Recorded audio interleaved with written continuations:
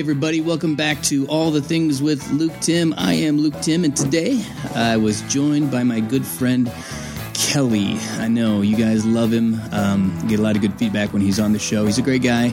Today we wanted to start our jump-off point was immigration. Obviously, that's a hot topic right now in our country with all of the shenanigans and stuff that have been going on. So it seemed like as good a topic as any. So we talked immigration, we talked prison system, we talked people, how to treat people. Man, we talked about, as usual, everything. And a couple of fun stories from Kelly. He's got great stories. I really like listening to the things he says. But I'm kind of a military buff. As much as I'm critical of our military, it doesn't mean I don't love it. So, yeah, I hope you enjoy this episode. I sure did. We'll have Kelly in again, maybe even to talk. At the end here, we kind of even said this is going to have to be a part 2 because we go 2.5 hours about in this whole thing. So if you want to get a hold of me for a topic or somebody else to talk to, please do that. I'll share that information at the end of the podcast. Otherwise, please welcome my friend Kelly. All right, now we're both on. Now we are both on. I did the same thing I've done like 4 different times, and I start recording, and only one mic is actually recording. But now we're both on. Kelly's I think back. This is the first time you've done it to yourself. Normally you do it to me. Yeah, right. So. Oh, that's right. It was you that. Yeah, like the first 10 minutes of the conversation. Like, okay. Yeah, welcome back, Kelly. How you been, man? Good to be back. Like I was saying earlier, I don't get invited for second repeat performances very often, so this is kind of exciting. Been good. Been busy. Yeah. Working, but... That's cool, man. Yeah. So, yeah, a little bit late start on this podcast. You can hear my voice. I'm a little gravelly and stuff still because I'm trying to get back from Kenya. That was an awesome trip, but it sucks. Dude, 9-hour time change. Oh. It's just brutal, but I'm almost there. I'm trying to get off of the Ambien because I'm going back in like 3 weeks. I'm going back to Kenya. And I'll be back on the Ambien, and it makes me nervous because it's like technically addictive, right? But I don't know, like it. So they say it's addictive, but why would you take it? You only take it to go to sleep. It's not like a fun party drug where you're like, wee. There's lots of things that are addictive. That doesn't mean that you don't take them. It means you use them for the purpose that they're designed for. And when that starts to become a problem, that's when you know you're addicted. I definitely had a problem on this last trip, but it wasn't with it being addicted to it. It was I really don't enjoy flying. I'm not afraid of flying. It sucks. Flying sucks. Yeah, planes suck. So I'm with you. I prefer to not experience it.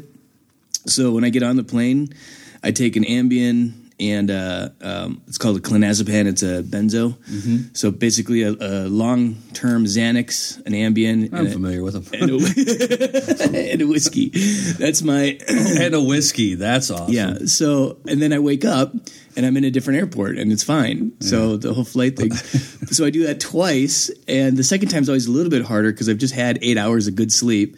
So I do it again, and I may have to add a second whiskey.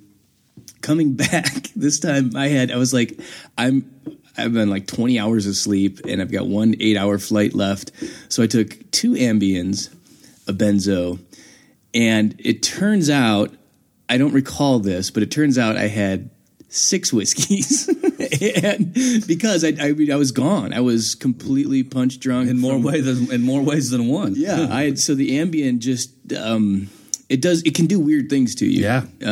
Like Ask Roseanne Barr, right?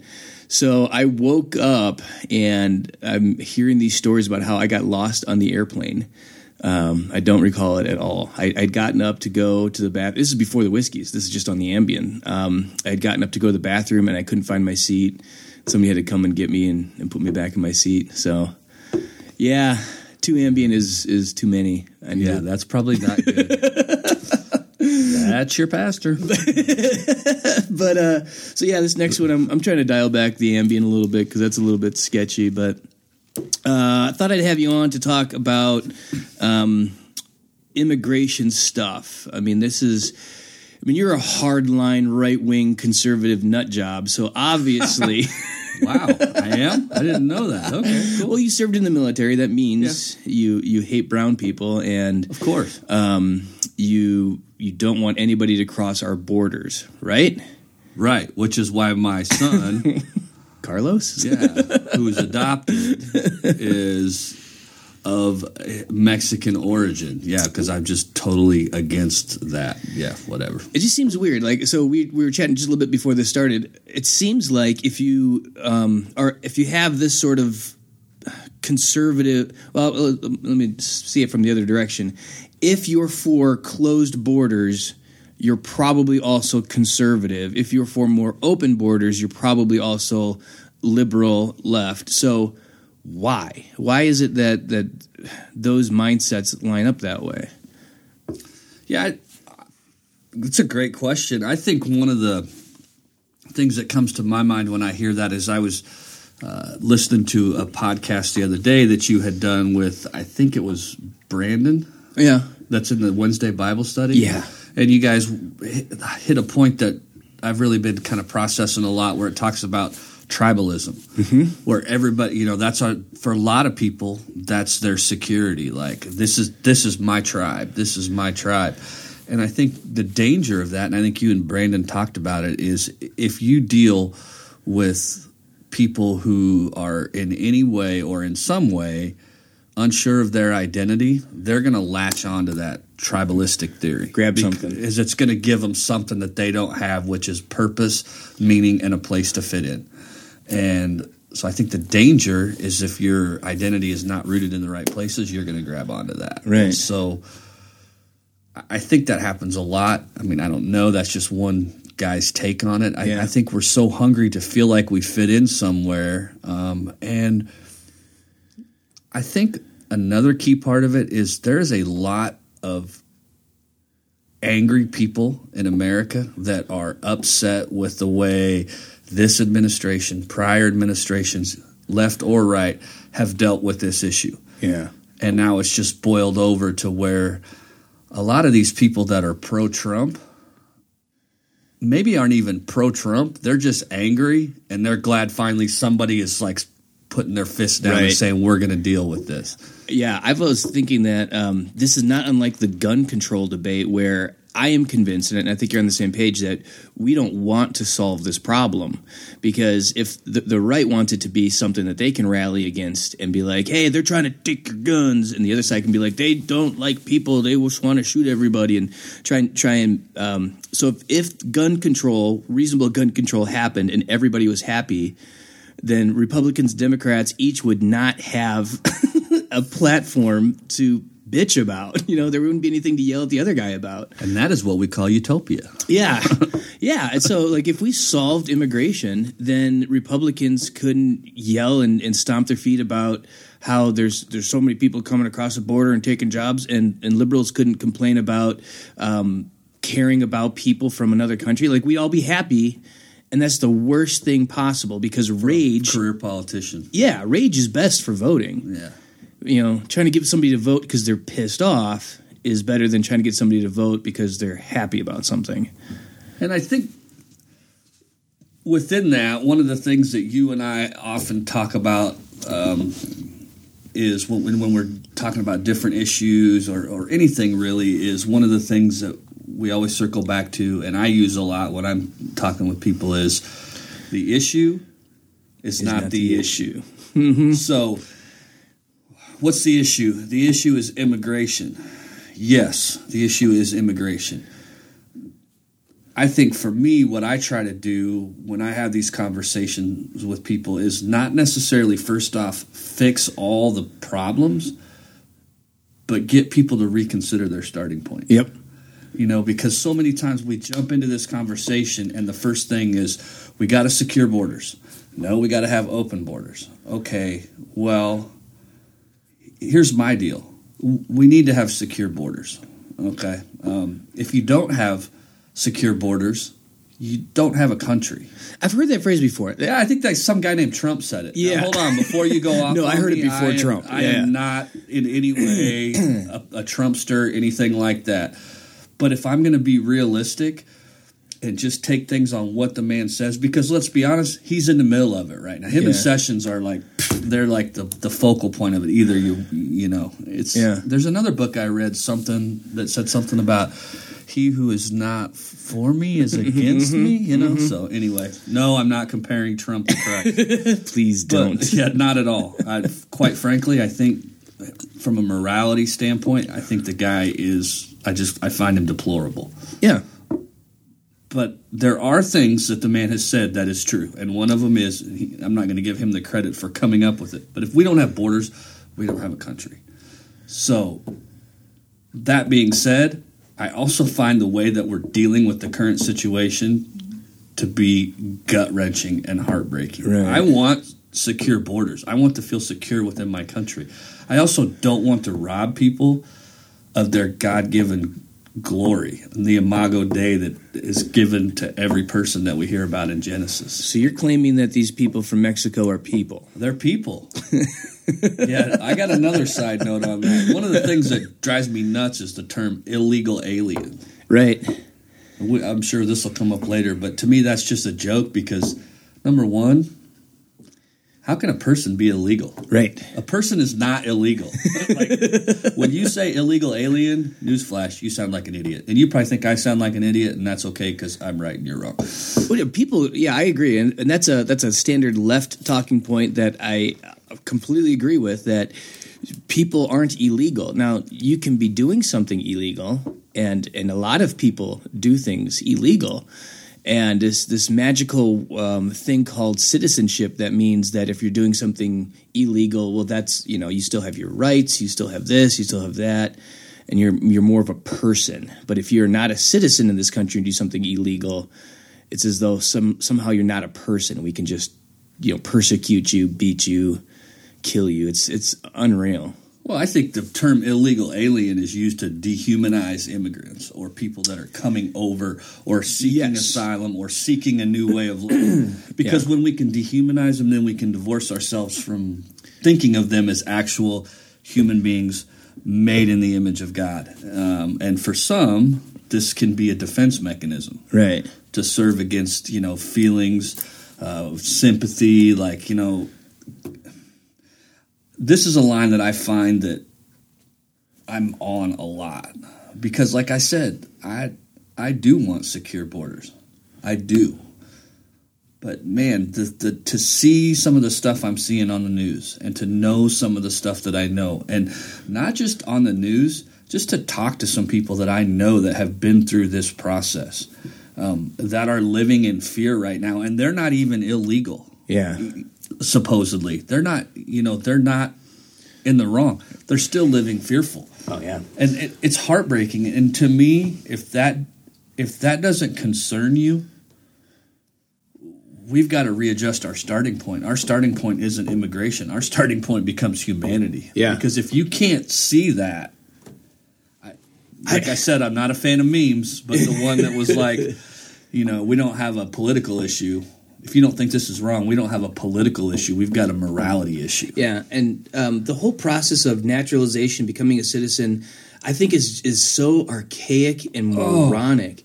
So, I mean, I work with the Kenyans here in Des Moines a lot, and many of them have gone through the process, and I've walked with them through it. Right. I've gone to the court hearings, which is one of the coolest, if you've ever been proud to be an American, it's when you're standing in a courtroom watching somebody become a naturalized citizen or a judge.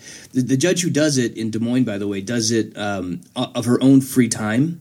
So it's like this weird thing. It's a thing that some judges are annoyed by because it's, in their opinion, not real work. They're not.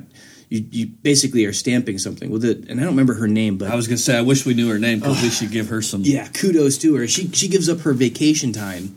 And it's like a couple of times a year where she all these people are in there, and all she has to do is say, okay, you passed the test, you did the stuff, you signed the paperwork, and then stamp it. And nope. She goes on about what it means to be an American. She lets people talk. And it's this whole, like, I was there in this courtroom that was packed. It was standing room only when my friend Elodad was officially brought into citizenship. And it was like, I mean, everybody was just smashed into this spot, and we're all excited. There's cheering and clapping, all the stuff that you would never do in a courtroom. And she's like, take pictures, which you're not supposed to do in a courtroom, like all this stuff. This judge was like, rock and roll. And I was like, man, this is what it's about. But it's a lot like the adoption court. It is, yeah. But I get it with adoption. Adoption should be kind of hard, you know? Right, I mean, like the celebratory, like that's the one time where the judges are like, you know, personally the same way. Like the judge that did our adoption for Carlos had said that she was getting ready to go on vacation. Yeah. So if she couldn't have got it cleared on that day, that's why we were so jumped on that day right away. She would have been on vacation. Now she told us, if we can't get it today, I will come in on my vacation. Yeah, I will find an open courtroom and I will come in on my vacation and I will do it because I know how long you guys have worked for this. But again, like this is one of the first judges I've ever been in front of that didn't want to put me away. So I was like, I don't want you to come in on your day off. I'm on your good side. I don't want to be on your bad side. I may need your help in the future. Right. But yeah, as far as it being hard, it should be hard for adoption because there's and it should be somewhat. I don't know about hard, but it should be somewhat laborious for immigration. I think it should be intensive. Yeah, I think there needs to be. I don't think we just go, hey, whatever, dude, come on over. Like, I agreed, but I mean, let's make it practical, man, because there's stuff on that. Immigration always goes to Mexicans, right? Or Hispanics, or whatever the term you want to use, Latin Americans, Latinos, whatever. I'm just going to say Hispanics, because right now it all goes to Hispanics. But, I got a friend that I made that I used to work for. He's not in the Des Moines area anymore, but he came from China.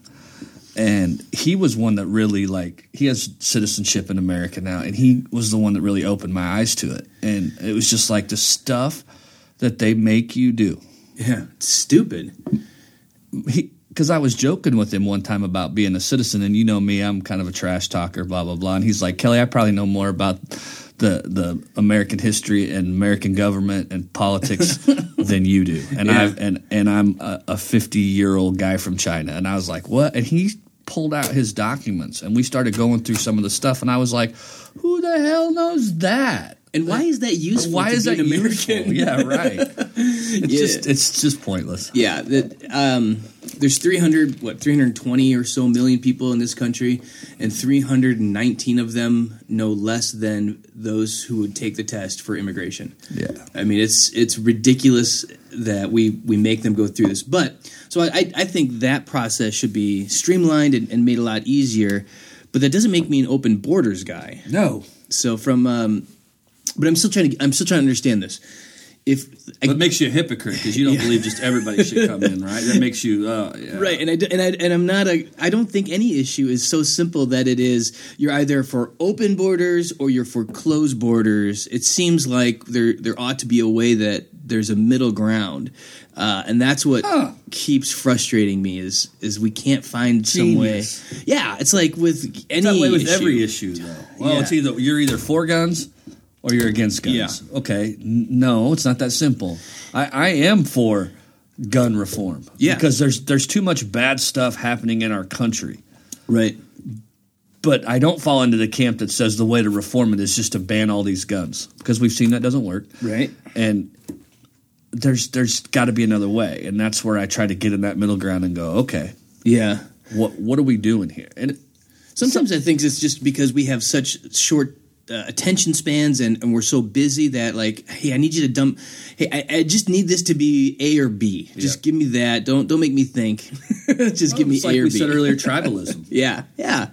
In a way that makes sense. Our tribe is pretty small. Yes. The guys, at least if there's more out there, we haven't connected with them and grown with them yet. Yeah. But there's a whole lot of people that are close the borders. Nobody gets in unless you're born here. Or open them up and let everybody in. Right. You can jump into either one of those two camps and you'll have a bunch of people that you instantly connect with. Yeah. But I still don't get that phrase. If we don't have borders, we don't have a country. Why? Whenever I hear that, I look at somebody and go, why?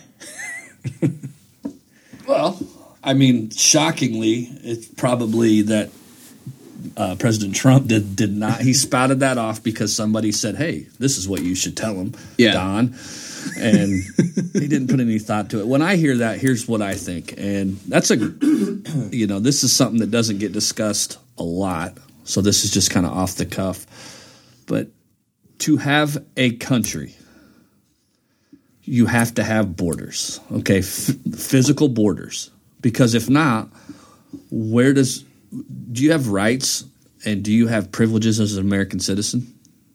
Yes. Okay, so those are granted to you within the boundaries of your country. For example, you have a permit to carry that is in Iowa. Yep. Is that permit valid in Minnesota? Yours might be depending on where you have it. So I'm good in about 45 states. Okay, so you're good in about 45 states. Yeah. Let's take one of the states that you're not good in. California or New York? Yeah, Illinois. California. So if you go to Illinois and you're outside the physical borders of Iowa, do your gun rights still apply to you? Nope. No. Okay, so it's a method of containing privileges. Right. Okay, those are our borders. Here's another way to look at it. As a Christian, do we have borders? Yes. Yes, we do. What's one thing that shapes those borders? God's law. The Ten Commandments, God's law. Okay. So when we operate within those borders, we can be pretty sure that we're okay. We start operating outside of those borders. Right. Bad things start to happen. Is it because God is evil, or is it because we're operating outside of our borders? We're operating outside of our borders. Right. So borders are essential to security. Borders are essential to structure and organized living. Right. And getting the good things in life. How we navigate those borders, how we establish those borders, the principles and policies that we use to put the practices in play regarding those borders are key issues. Yeah. Borders aren't bad. I mean, let's look at any country that just has open borders. And I know you're going to tell me like Kenya, right? Well, they don't have open borders, but they treat people. So, and my counterpoint, I'm gonna, it's a little bit of devil's advocate because I don't really 100% subscribe to this. Is that you go and using your example of Christian borders, I am a Christian with my borders living in a foreign land. Absolutely. So, what if instead of we treated, what if the borders that we're talking about are personal borders? What if American citizenship isn't determined by a line on a map, but is determined by the physical being that I am? And we do this in some ways. Like, so if you go to another country, you have to abide by their laws. Right. But if shit goes sideways, you have American citizenship and privileges that are going to be a little bit different depending on the country, right? I mean, there's some countries where you have zero, or a U.S. embassy, which is another kind of weird thing. Like now this piece of dirt is technically America, but it's America in a different country. So I think considering borders is more about considering when we talk about the land of the free and the home of the brave. Because of the brave. Yeah. So are we talking about the land of the free, or are we talking about free people who live in this land? Which is the emphasis? I think it's free people. I want this debate to be less about geography and more about humanity. Yeah, I don't disagree. It's interesting that you bring that up. Say that again? Are we talking about geography or humanity? Right. Okay. So when it sounded really smart. Well, you were talking about the linguistic side of it. Yeah. And to me, that's land of the free, or free people who live in this land. Yeah. So what are we talking about by land, and what are we talking about by free? Right. And what are we talking about? All those things are interesting because one of the things that you and I do when we sit down to study scriptures, you're always hammering on me because you're a lot more formally trained than I am. You'll go, hey, take that word and trace it back, and get into it and get into the root of the word, blah, blah, blah, blah, blah, so you can understand the meaning and how it's used. Okay, well, apply that same theory here. So when we say the land, like you said, are we saying this dirt, this land? Mm-hmm. Or are we saying this land as in, this geography, or is it these people? I think it's community. I think it's people. I mean, it is. But again, to me, that's not the issue. Not that what you're saying is not valid, but I think I said this before we went on the air is my goal when we have these conversations is never to go, this is how we fix the problem, because I'll be honest with you, I don't know exactly how to fix the problem. I am not a politician. That's not really my area of expertise. I don't know how to formulate laws. Here's what I do know. What I see now troubles me. Yeah. And what I want people to do when I have this conversation is rethink their starting point. Right. Yeah. And what is the starting point? Let's not start off with A or B. Let's go, because all we do is jump in and argue, and this side yells this and this side yells this, and it's all, I don't want to say it's scripted, but it's scripted, because I know if you say this, like I said earlier, I know if you come and say illegal alien, the first thing I'm going to say is, well, technically that is a noun. And right. But or open border means you're left-wing, crazy one-world government. So where do we start? That's what you just said. Yeah. Where do we start? I think that the first place we have to start, much like another conversation we've had, is realizing this is a hot subject. Yeah. And when you sit down at a table for hot subjects, things get messy, people get pissed, feelings get hurt. And here's the truth of it. If you can't bring yourself to sit in a situation and have responsible conversation, tough conversation, without hurling insults and attacking people and character assassination, then stay out of the conversation. Yeah. No, because we don't need any more like that. Yeah. So here's my I just was thinking of this. So my go at a starting point is, if both sides seem to like this country, otherwise you go away, right? I mean, if you really dislike the way things are, go away. Go to Canada. They're open borders, right? You can just walk across. Yeah. Or another thing that I got, I heard on a news clip the other day was, you're upset about this, but why don't you just go hang out in Mexico illegally for a couple days and see how that works out for you? Yeah. And again, I don't like comments like that, because I don't think that solves anything. Right. It's true. Yeah. But it doesn't solve anything. And then the other thing that there's a lot of pride in our country. So, okay, do we want to be viewed in that way? Well, to go hang out there? No.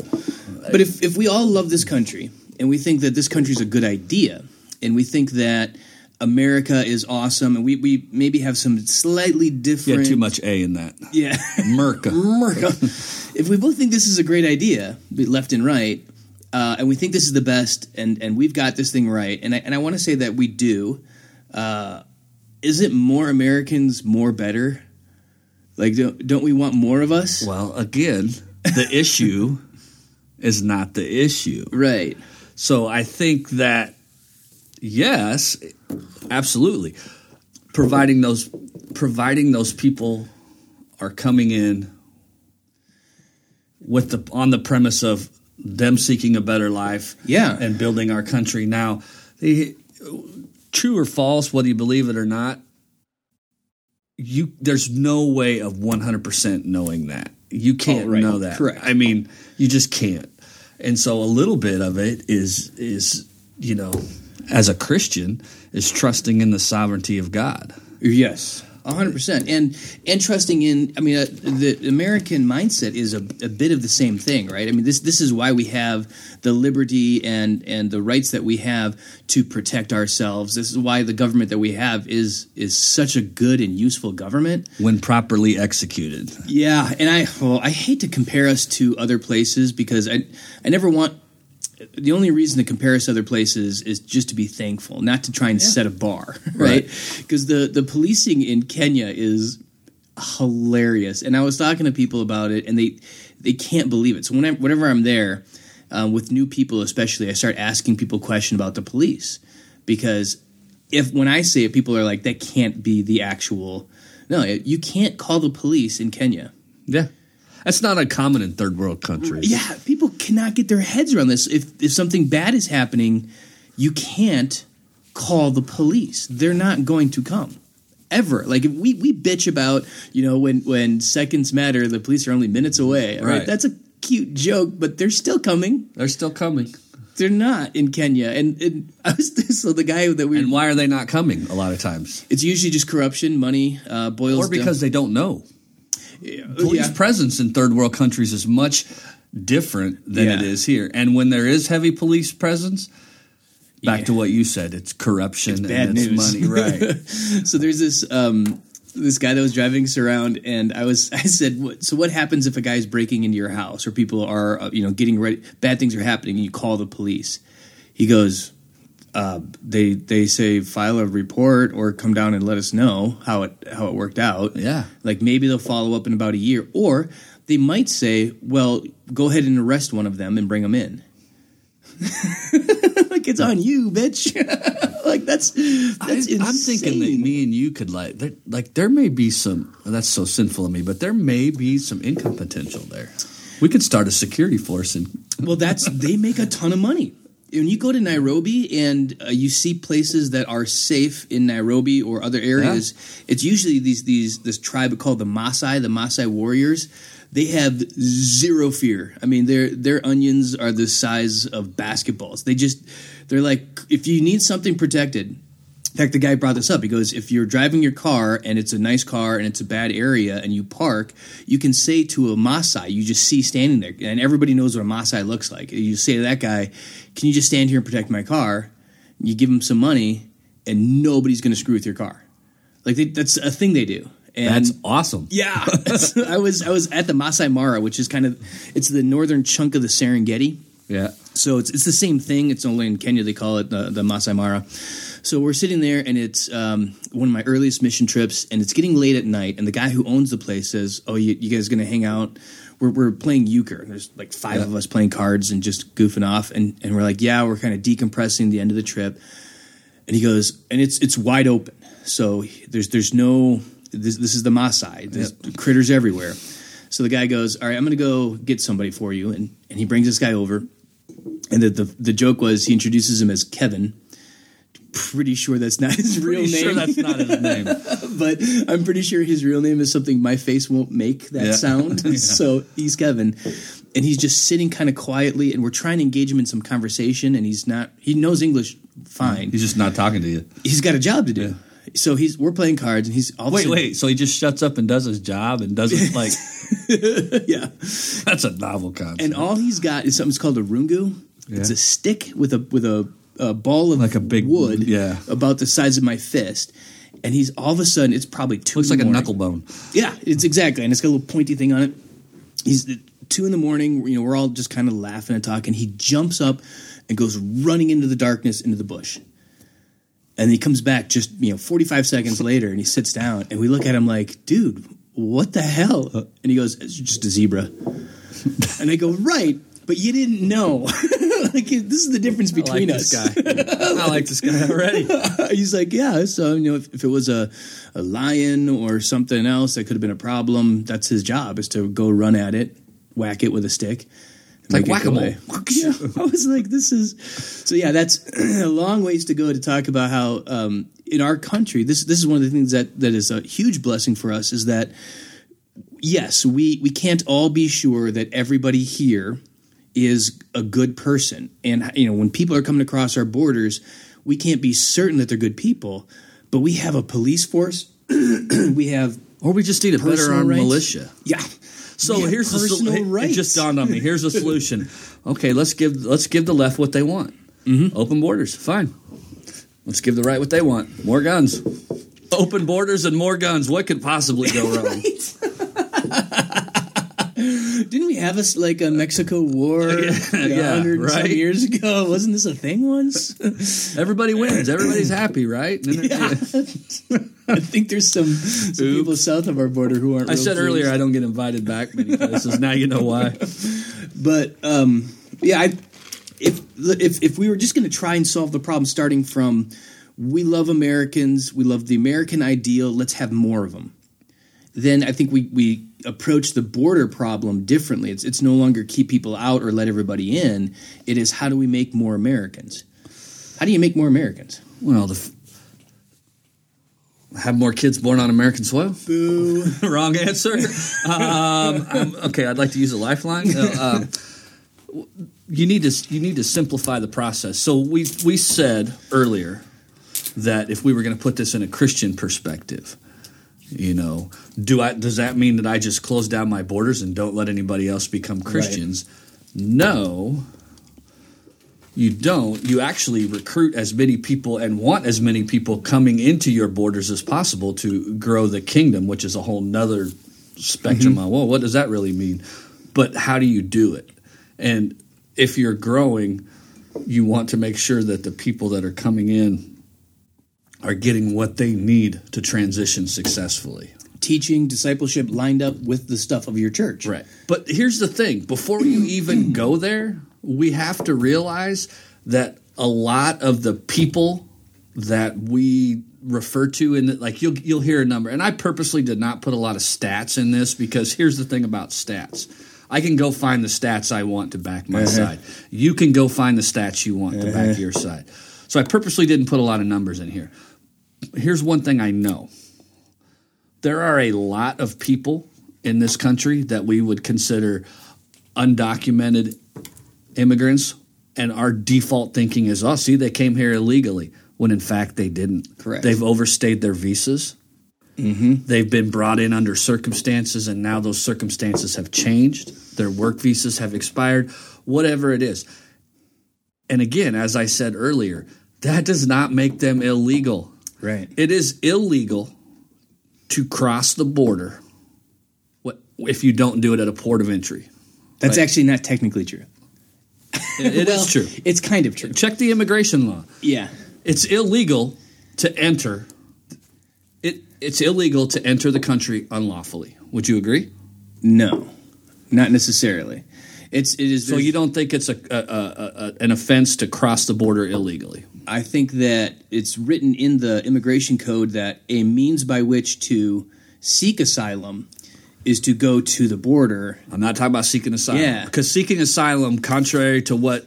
here's what's funny. I got called a social justice warrior on Facebook the other day. I was just like, dude, you really have no idea. I'm just this peace-loving hippie. God loves everybody. Wow. Where's my goji berry? Yeah, all this stuff. Dude, come knock on my door. You might be surprised what you bump into. That's hilarious. Yeah. I was like, hey, if that makes me a social justice warrior or whatever. But again, it's side note. That's one of those things that happens when you have the social media outlets that we have, and there's no penalty, and no consequence, and no accountability for running your damn mouth. Yeah, you're going to sit there on the other side of your keyboard and spout shit that you want to make these comments to me, and I'll just laugh it off now. Yeah. But it's 10 years ago, I'd have been doing a back internet search to find out where you live, and I'd have been crawling up to your doorstep in a ghillie suit. Hi, I'm a social justice warrior while you're shitting your pants. Because it's not, I just thought that was funny. That's social justice warrior. Yep, that's me. Yeah. So, anyway, but I even forgot what we were doing. The guy called you a social justice warrior. Oh, yeah. Because I said that, because I was taking a stand of, this is how I feel. And it started because there's a guy I know that goes to my church, and he posted on something that said, hey, it's a really sad day for me. I just found out that some friends of mine are being hunted by by ICE, and they're facing deportation and blah, blah, blah. So I read that, and what's my first thought? Something went sideways with paperwork. That's my first thought when I read it was, this really sucks for my friend Luis. Oh, yeah. Because regardless of where we fall on the legal issue, man, I got a guy who, we're not close friends, but we see each other at church, and I know him, and I engage in conversation with him, and he's, we see things a lot differently, but I still value him as a person. Shocker, And so when he's hurting, and it's scary for him and his family, and his kids who know that they're probably going to lose a friend and they don't understand the system why. They just know their friend's not there anymore. Right. To me, because I'm a social justice warrior, that breaks my heart. It does. It makes me go, man, that really sucks for my friend. Yeah. And so I was like, my take was, man, then it went into people talking about how, Sessions used Romans 13, and there's people talking about the law, and I'm just sitting there banging my head on the table going, this is not a post about the law. This is a post about a brother in Christ who's sorrowful. Yeah. Quit being Job's friend and coming up and telling him everything he should do, and just shut your mouth, mourn with those who mourn, weep with those who weep. Yeah. This guy is sad, and I should pray for him, and I should sit in that shitstorm with him, because that's what you do. Yep. But instead, we made it a debate about who's right and who's wrong, and exegeting the text and all this. And I was just like, regardless of where you sit on the issue, the fact is that a family is living in fear right now of being sent back to a country that makes them fear for their life, and that is maddening to me, and that breaks my heart. Yeah, that's a piece of it that, and all of a sudden it's like, oh, for you social justice warriors. I was like, okay, I might be a social justice warrior then, but you're just a dick. Yes. And generally it's the other way around. Usually I'm the one that people look at and go, you're just a dick. But it's such a human issue, and it drives me crazy. I want to grab these people who are like, well, they shouldn't have put their kids in that situation. Those people. Kids shouldn't be in the situation they're in Mexico or Honduras. Well, that's what I'm saying. There's so many complexities to this. Yeah. I wish it was as simple as saying, hey, don't bring your kids here if you know you're not going to make it. Well, that would be great and simple, but we live in a society full of people who make bad choices with their parents, with their kids, and their kids aren't thrown in cages. I'm looking out your window right here, and there's a cage. Well, no, I see the chain link where you've got things to keep things out and to keep not let. It's for security purposes. Yeah, to keep the kids from running out. But you see this stuff, and it's like, oh my gosh, these kids are just like, it's just horrible, man. That's why when I posted that thing, I included in there, so there's a picture of me, because I wanted to drive the point, like, I have been to this refugee camp. This is not something I'm talking about, sort of, I read this online, and then immediately following, some asshole was like, well, I did a quick Google search, and it says it's, have you been there? Because no, I have. Let's change this conversation, because you don't know. But in there, I included a picture of a little kid holding a baby. Right. I want to be like, you're saying that they shouldn't be bringing those kids to the border. Now turn that thinking around. What they're fleeing from is so bad, they're risking this. Which means that wherever they are, that child, that baby, that family is in such dire straits that their best option, because I don't think anybody's like, well, I'm living here in Mexico. I've got a 3-bedroom house and a Toyota, but I'd like to get to America where I can get a 4-bedroom and a Lexus. That's not the conversation. If you're in Mexico and you're doing well, you're not looking to go 4 days on foot across the border where you might die. Well, there's a 50-50 chance you won't make it. Yeah, that's not who's coming. And if you do make it, you're going to get thrown in a cage and thrown back across. And it's that's not the people. When people say that they're economic refugees, they're just looking for a better job. I want to grab these people and choke them, because that nobody. I see no problem with that. Yeah, you think there's honestly somebody who's got a pretty good job and doing okay and is like, I'm going to put everything on the line. Maybe my family will die, but you know what? I'd really like a 4-bedroom instead of a 2-bedroom. No, it's not. No. Well, and because look at how many. I know a guy who's here in this country, and he's here legally. It's my son's biological grandfather on his paternal side. Mm-hmm. Carlos really doesn't have much memory or any memory of his biological father. Guy got locked up when he was really young and then faced deportation. He was here without the proper credentials. Yeah. So he got deported.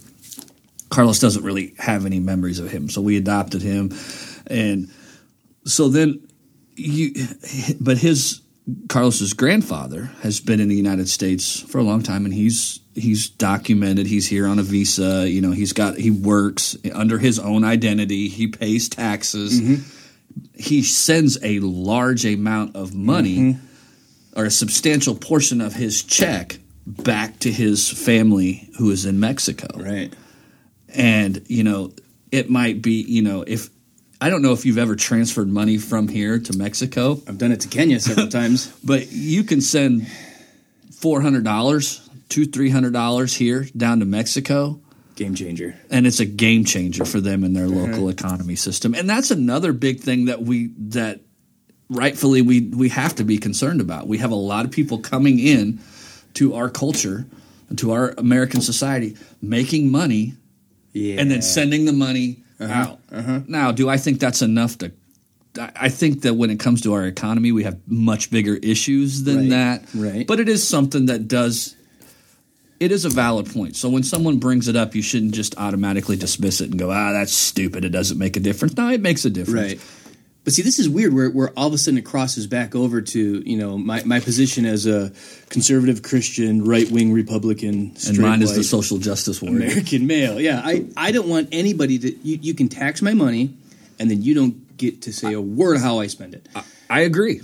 So why would – but it's sort of a right-wing position that unless you're an immigrant. If you're an immigrant, you better spend your damn money here. Everything with immigrants. I know. Okay, so let's look back to what we said about illegal aliens, right? They're I pick you up at the border, or I pick you up on an ICE raid or whatever. Yeah. You get a traffic stop, we find out, and you're automatically classified as what? An illegal alien in most places. Yeah. Okay. Well, what happens when we see white-collar crimes with high-ranking members of our government or well-known people? Well, let's remember, folks, innocent until proven guilty. Yeah. Right? What about, like, Manafort? They were saying, so he's officially in jail now? I guess. But he goes to, like, rich white person jail? Right. Because we have to protect him. Right. Because we put him in regular Gen Pop, and he's probably going to get shit. It'd be somebody's... Yeah.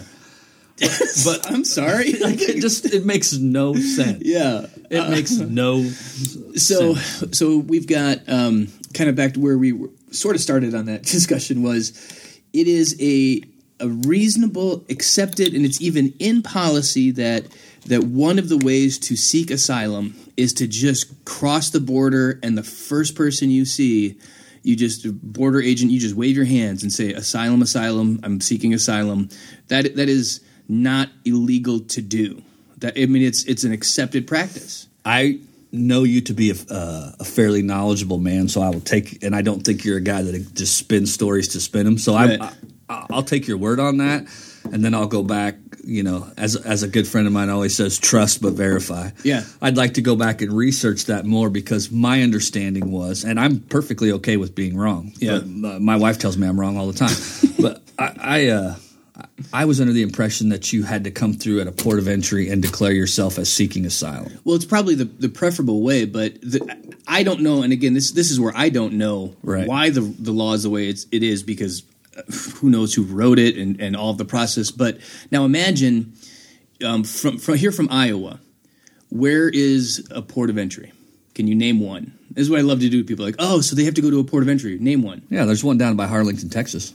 I know that. There's all kinds of them around on the border. There's not any in Iowa because guess what? There's no Mexican border that runs through Iowa. Shocker. But most people... There's got to be a Mexican border in Iowa because there's so many Mexicans here, right? Right. Yes. We get this idea that, most people don't know where an official port of entry is. Now, let's say you're coming from Honduras. You have been doing your damnedest to get to... All you know is north equals border. Right. How are you going to find that port of entry? You're going to look it up on your phone? You don't speak English? You don't? Yeah. I'm sure you've got great internet access. Think about this, though, and I'm with you. I understand the point you're going to, but I'll also tell you this. In that circle, I got a pretty good feeling that they know where the port of entry is. Yeah. Because if they're coming here illegally... You don't think that they talk about, and I hate saying they like those people. Right. Please don't, if you're listening, don't take that offensive. I don't mean it that way. I'm just saying they as specific group, the ones that are coming here, you know, illegally, whatever the heck that means. They know they communicate about, well, you know, if you go to this place, there's a pretty good, you know, they know those things. Just like if I want to go do something, if I want to go shoot, other shooters will tell me, hey, there's a great place to go shoot. Go here. You know, if I want to go fishing, hey, there's a great fishing spot. Well, that's not true because my grandpa who passed a couple weeks ago would always tell me, good fisherman never reveals a spot. But you get what I'm saying. Yeah. People communicate and share information. So, well, I think though that if you're the ones who are trying to avoid getting caught, right, you're not going to a port of entry, right, right. But it's the ones where it's like, you know, we see these families with children and they're picked up right crossing the border. I mean, they're walking right up to border agents. They're not sneaking, you know, in the middle of the night across the desert. They're looking for somebody to snag them. It's a complex issue, man, and that's one of the things that we should have hammered at the very beginning. Yeah. Like, there is no, well, this is what we do, cool, problem solved. I have the answer.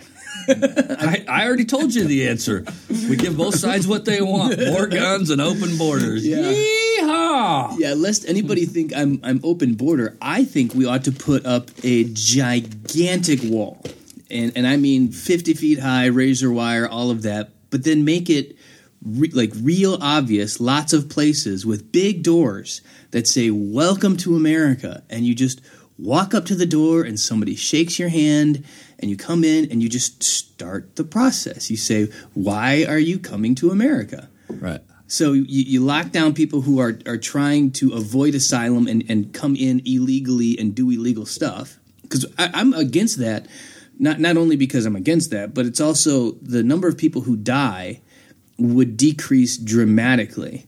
That if there is really no good way to sneak across our border, then people aren't going to try. And if you can't get to the place where people are dying in the desert, good. Then people aren't gonna go there. Right. I was just reading a story about this rancher in Texas where they're all for a wall around their border. They ranch right up to the Mexico border, but what they do is they put in watering stations and food stations because they found so many dead Mexicans and other Central Americans on their property. So but they're like, yeah, we're trying to make it so that they live because we think people being alive is better than dead. So we're on the same page there. But if there was a wall, they wouldn't be doing this. They'd be stopped. So giant wall all the way across the border, many very obvious points of entry. People even walk in the wall, and if somebody comes up and says, asylum, yep, come on with me. Here's the door. Let's start processing you. Well, and I would take it a step further. Why make them come to the door? I mean, you could have. Oh, I see a person wandering out. You know, wandering this way. Let's engage them. Let's go get them. You know, let's. And now you're bringing people in. Prodigal son comes home. Yeah, and what do we say? Runs. More Americans are more better, and we're trying to make it so that people aren't angry at our country or in love. What if our country was actively seeking to bring immigrants in and say, yeah, come on in, process you, get you a Social Security card, we'll get you on the path to citizenship, which isn't all that hard, get you a job, get you paying taxes and living in our economy. Well, and there's a whole other perspective of this that's why I said this is such a complex issue. You know, as Christians, we should be very welcoming to that. Yeah. And here's why. Because we always hear in America how the church is dying, the church is going away, organized religion is falling. Okay, well, first of all, I don't really believe that. Right. It may not be growing as rapidly as it is in other sections of the world, but it's not dying. Right. There's certain segments of it that are dying, which is good because some of those segments need to die. And we need to change. But when you look at the culture that's coming in from Mexico, a large portion of them are religious people of a Protestant and Catholic background. And they are they can influx a whole new set of ideals. Now, again, a lot of what I say, I'm kind of gearing towards the people that consider themselves to be Christians. Yeah. Because if you're just a far right, you know, complete opposite of me, social justice warrior. Like if you're just all the way on that side, nothing I'm going to say is probably you're probably not going to agree with. And if you're not a believer or trying to live your life by biblical principles, we're probably not going to. We don't really have a common ground on where to start. Yeah. I mean, other than if we can agree on the fact that treating people this way is horrible. Right. But I can sit here and talk to you about made in the image of God, Genesis 3, and that doesn't mean anything to you if you're not a Bible person and you don't care. Right. Oh, here I go getting hit with another Bible verse. So when I talk to people about, especially Christians, I'm like, look at where we start. Where do we start? We start with every person is made in the image of God. Yeah. And that's hard sometimes. It's hard for me to believe that a person who is locked up right now for doing horrible things to children is made in the image of God. Yeah. But I've searched because I've looked for it. I haven't found the place in Scripture where God gives me a pass on that. And says, you don't have to worry about that person because he did something bad. Yeah. So that's where we have to start. We have to you said earlier about where's our border. Well, I think with Christians, we have a different border. I mean, we have a border of where do we? You're gonna take a stance on this. Yeah. Somewhere or another, you're gonna take a stance. And are you going to take that stance in this debate, as we call it, on what the Word of God says? Right. And what the teaching that the Scriptures have and what that bears on it? Or are you gonna stand outside of that and use your cultural view, right, cultural pressure to define how you stand it? And if there's gonna be change in this, I just hope that here comes the bride, baby. Like let the church lead the way. You know, it has to. It has to lead the way. I was so disturbed last night. I was watching stuff on. This is how disturbed I was. I was watching stuff on both Fox News and MSNBC. Like, I was depressed. I wasn't pissed at the. That's how you become bipolar. But yeah, right. But well, it's cool because you see two sides to the story. Right. Like shocker, holy cow! Like let's examine different views. But some of these people that were considered evangelical pastors that they had on there who were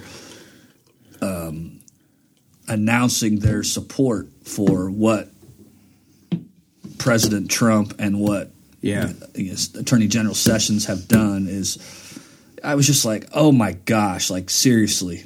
I was just infuriated by it, and they're talking about how well, we're going to justify it by this, and you can't justify it that way. You can't. I did have a guy contact me after my Facebook post, and he was concerned. He goes, I don't think that.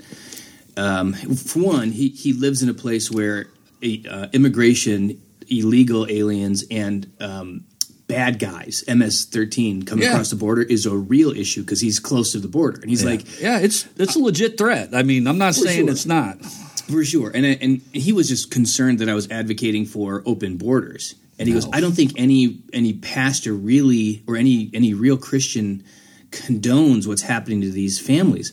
And I go, I love you, brother, but here's the thing. I run in a circle with a lot of Christians. And I'm telling you, there's a lot of Christians out there who are like, yeah, those kids broke the law, so they got to go to jail. And you know what? They didn't know it, but their parents put them in this position. So this is what happens. Or, talking about the things that are going on, like it's day camp or something like, or summer camp that these kids are going to. That's just the way it is. I've been to summer camp. That don't look like summer camp. Yeah, like, geez, these are Christians who are all for these terrible things that are happening. And I'm ready to just scream at Christians. And that's my post was for sure a little inflammatory about, Kenya is currently treating refugees better than we do. That's awesome. I don't think it was inflammatory. Yeah. I think it's a little passive-aggressive, which I like. I'm a big fan of psychological warfare, so right. PsyOps are good. But and Kakuma refugee camp sucks out loud. Like I don't want to make any – nobody should think that it's like a summer camp either. But it's a place where they're trying to help refugees, people who are running scared. I may have drank the rest of that. That's all right. There's some in there, though. That's all right. I got water if I need it. Yeah, but like this idea that we try and keep these people away. They're coming from terrible circumstances, so tough luck. You got to go back. Even Kenya does a better job. than we're doing of that, and their conditions suck. That shouldn't be our bar. Like, we shouldn't try and do as good as Kenya. We should do better. We should treat refugees better than the Kakuma refugee camp. We should do things where people who are... And what is utter bullshit to me is it's as if we're afraid we could never tell the difference between a gangbanger, heroin-pushing MS-13 guy and a mom with her child who is terrified of where they live. Like, there's no fucking way to tell which one's which. Like, are you serious? You can't be... this is where I just get wound up as if this is a problem that is so complicated to solve. It's so complicated. And we've got the resources to do it. And But because it's complicated, we have to get ourselves past the entrenched position of, are you open borders or are you closed borders? Right. Yes. Both. And yes. The analogy I give is, I want a southern border, a wall that is as huge and impenetrable as our eastern border. Because we have, historically, the best wall on the planet on our eastern border. We call it the Atlantic. Yep. And what have we done for years? Well, people coming in, processed through Ellis Island, and when you show up, they were doing thousands and thousands and thousands, something like 12 million people total came through Ellis Island, and not everybody made it through. And they had criteria, and one of those criteria was, do you have typhoid? Yeah. Because if you do, and they figured it out. They were like, so we have doctors there. The doctor said, well, you've got something that we don't have a cure for, so you can't come in here. And why don't we do the same thing, dig a moat or just build a giant wall and then have places where we process people like we processed them through Ellis Island for close to 100 years. I think we processed people through Ellis Island, and it works. You come in, sit down, have a nice warm meal. Here's a bed, shower, clothes. Let's sit down and talk. Why are you here? Oh, I'm here because. Now, if you got you can't tell me that we don't have the people who can sit with them and figure out, all right, this guy's a pusher, this guy's bad news. Well, we have those systems in place. Yeah. It's called our probation and parole department in the Department of Corrections. What do? They take people who have been recently released from incarceration, and they monitor their transition back into society. Do they get it right every time? No, absolutely not. Right. But they do get it right a decent portion of the time. And their job is not to control human behavior. Right. Their job is to look for indicators. Their job is to look for red flags. I have guys, because the company I work for, we everybody that's in my office in a full-time managerial position has had a second chance in some way. Yeah. That's awesome. So we believe in second chances. So we will hire a guy legally. We're not hiring undocumented people, but we're hiring people legally that maybe couldn't go work somewhere else because they got a felony on their record, or they've got this. We have some criteria that we like them to meet, and we don't just let anybody come in, but we have a referral system, and we vet them when they come in, and we send them back out. Now, we don't always get it right. Sometimes we get it wrong. Right. But in that, I work with some guys who are on probation and on parole. And that requires me, every time they go out of state, to have contact with their parole officer or their probation officer. And some of those people will be like, okay, yep, here, and then they're looking for indicators that says so-and-so is heading down a wrong path. They'll call me every once in a while. Hey, I just want to make sure that this person actually did this weekend. How they doing? Are you noticing any? Those people exist out there. Yeah. So the systems are in place. They're not perfect. No system is. And they need more resource. And we need more resource. If we stopped chasing people and trying to catch them, and instead of managing the symptom, put those resources to managing the entrance process. It's like, I describe it like, the Hoover Dam. The Hoover Dam isn't something that's built to keep all of the water back all of the time. Right.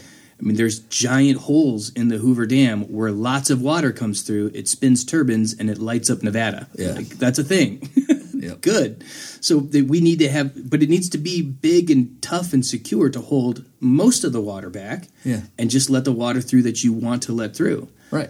this is not hard. So we build a giant barrier deterring everybody, and then build giant holes in it. Not holes, big doors and secure. Right. But you get fingerprinted on the way through. We start building a database.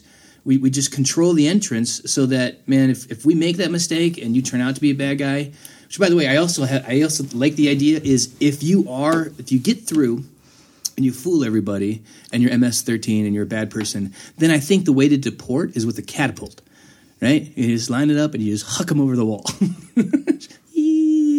Well, I have a little different philosophy because I'm a social justice warrior. Or send it back in a box. I don't think that because then so they come up here to Central Iowa, let's just say, and they're found to be here illegally or breaking laws. Once we've let them in, we've given you your chance, or multiple chances, whatever that looks like, and now you are facing deportation because you didn't play well with others. Right. If they're here in Central Iowa, we got to unless we have a really good catapult, we got to send them back down to Texas, Arizona, or wherever. So the social justice warrior me side says, let's just be a warrior. You're done right there. You're done. Put them in the ground. Nah, I don't really think that. In some cases I do, and I'd be okay with it. Yeah. Like I catch you like putting your hands on places and little boys and little girls that you shouldn't be putting them on. I'm okay with you. We'll put you from in the dust box. You came, into dust you shall return. Yeah. I'm okay with that happening right there. I'm going to mail you. And I will. I'm pretty confident that when that day comes, when I have to give an account for my actions, I'll stand by that statement. I'm with you. And 100%. I'm okay with whatever God puts down on me for that because I know what He's going to. Right. But how much more of an incentive is that? Because right now, okay, I'm here either. Rightfully or not rightfully, things go kind of sideways, end up getting deported. There's still this sense like, I could sneak across the border, right? I can get back in. But if it is this, okay, no, it's controlled entrance now, where if I screw up and don't do things right, I'm going back over that wall. You can control the entrances a lot easier than most people think you can. I know, right? Seriously, there's still bars in Des Moines that I've banned from for life, and that stuff happened 20 years ago. But I still can't get in them. They know, you can't be here. What? I mean, I don't go there anymore. But I mean, 10 years after the fact, I was still walked into a bar one night, and they were like, "You can't be here. Why?" Well, your picture's on the wall in the back, and I'm like, "Okay, this was in 1995, dude. Like, how much farther are we now?" But it's not as hard to control the points of the entries as we think it is, especially if we fortify the places that we don't want access to come through. Right. But we have to do. You can't. I think what some people are worried about is building that giant wall means that we're going to keep everybody out, and all of the bad stuff that happens to them is now that's blood on our hands because these people who are trying to escape the drug war in Mexico were like, sorry, you can't come in. No, let's let them in. Yeah. And I agree with you. I think there is a large portion of people that think we're just going to build this wall and not let anybody out, and it's going to keep everybody out. There's no doors in the wall. But really, there's some basis for that fear. Oh, for sure. Because there's people in our government that would love for that to be the case. And they're not going to come out and say, we're not. I mean, some of them will. Right. But most of them are going to say, no, we want to secure things. We want to make sure that we have strong borders. We want people to be able to come in. I believe some of them, a lot of them, I'm like, yeah, dude, you're just saying that. Because once that wall goes up, you... Yeah. And I don't have a problem with people coming in. Do it the right way. And let's give them an easier way to do it. And then let's make penalties stiffer if you don't do it the right way. Or if you do it the right way and you come in, you should be held to a standard. Mm-hmm. Okay. Now, I don't face deportation ever because I'm a natural born American citizen. There's nowhere to send me. Okay. Sorry, America, you're stuck with me. You could pull off Canada. You look Canadian enough.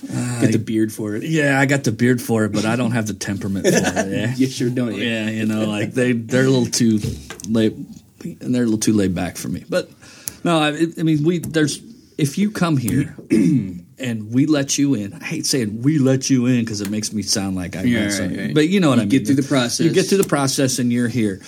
And you are found to be doing things that are detrimental or illegal or detrimental to American society. There's grace. Depending on how severe that is, you can face what I think you should face what our citizens face. Yeah, American law, penalties. American punishment, whatever, because you're here. And if it keeps going, hey, man, you got to go. Yeah. I am always welcome at my mother's home. I am always welcome at my mother's home. If I show up, if I relapse and start drinking, and I show up at my mom's house drunk one night, she's probably going to chew me out a little bit, which, if you're listening, Mom, I know, and I probably earned that. My dad's probably going to do the same thing he did when I was 17 years old and come home drunk. All right, go to bed. We'll talk about this in the morning. That might happen once now. Yeah. If I continually do that, my dad's going to be like, hey, dude, take your shit somewhere else. Like, I'm tired of dealing with this. This is not your place. He has a closed border. Yeah, we do that even with American citizens. Right. We say, this is not your place. Your place now is jail. Yeah, which is another subject because I don't really. I mean, if we start on that, I think the incarceration system is necessary, but much like many other systems in our country, I think it needs an overhaul because our prison systems breed criminals. They don't breed rehabilitation. They make career criminals out of. Yeah. You go in there on a drug offense or you go in there on whatever offense, and my wife has a great phrase that she always uses: "Lifer on an installment plan." She's like, that guy's just a lifer on an installment plan. He'd go in, be in for a while, then he'll come back out. You know how many guys I've seen? They can't function when they come out of prison like that. They haven't been. They haven't been taught life skills. Yeah, they were put in a box. They're put in a box. Timeout. Yeah, and told a big timeout, and they come out and they don't. Okay, they come out, and all of a sudden, I've seen a lot of guys that come out and they want to do the right thing by their kids. They want to do the right thing by their old ladies, their wives, whatever. Get a job, but they don't have the skill set, and they don't have anybody that's going to give them a chance.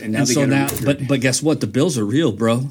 And the baby needs diapers, and mama needs food. And mama needs some things, and if she can't get them from you, she's probably gonna get them from somebody else. And you can say, "Oh, gold digger," whatever.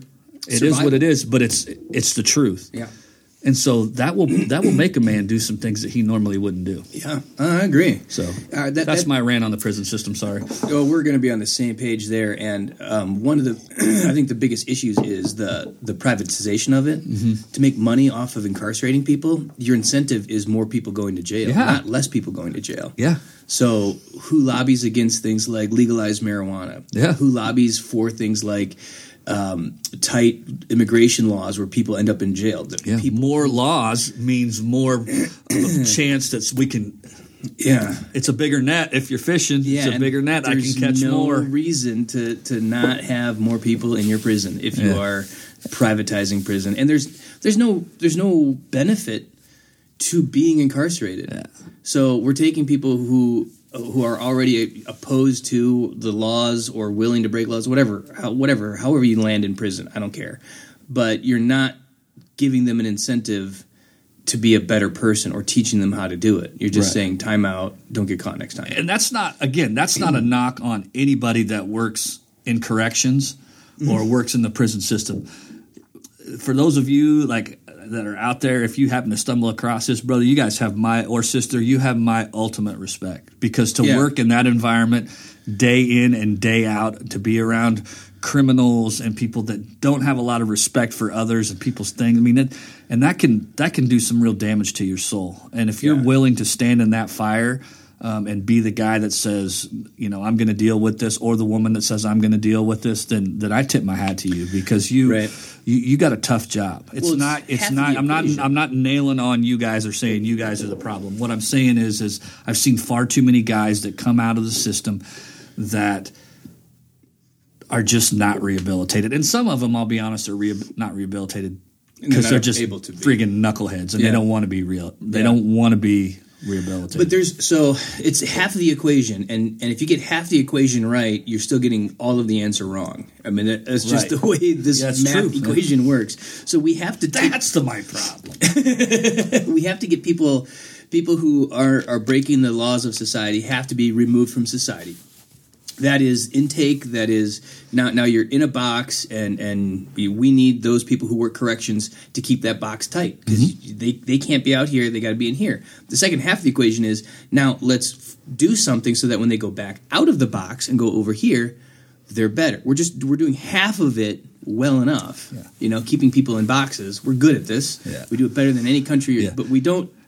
I don't think it should be Shangri-La either. I don't think it should be. I mean, I've heard people come out and go, jail sucks. Well, yeah, dude, it's jail. It sucks. It's not like, hey, I'm bored. Let's go to jail. It's fun. Yeah. It sucks. It should suck. You shouldn't have flat screen TVs and all of this. You should be in a place that's not a retirement home. Yeah, and your only option is to learn how to do life better or be here more. Yeah.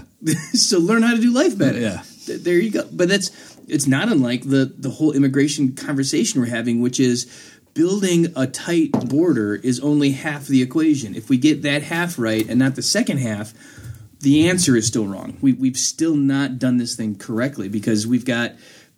And again, I mean, I think if you build a really tight border with no doors in it, no way in, you're just going to get people who the most motivated, most resourced people finding the way in. And who's that going to be?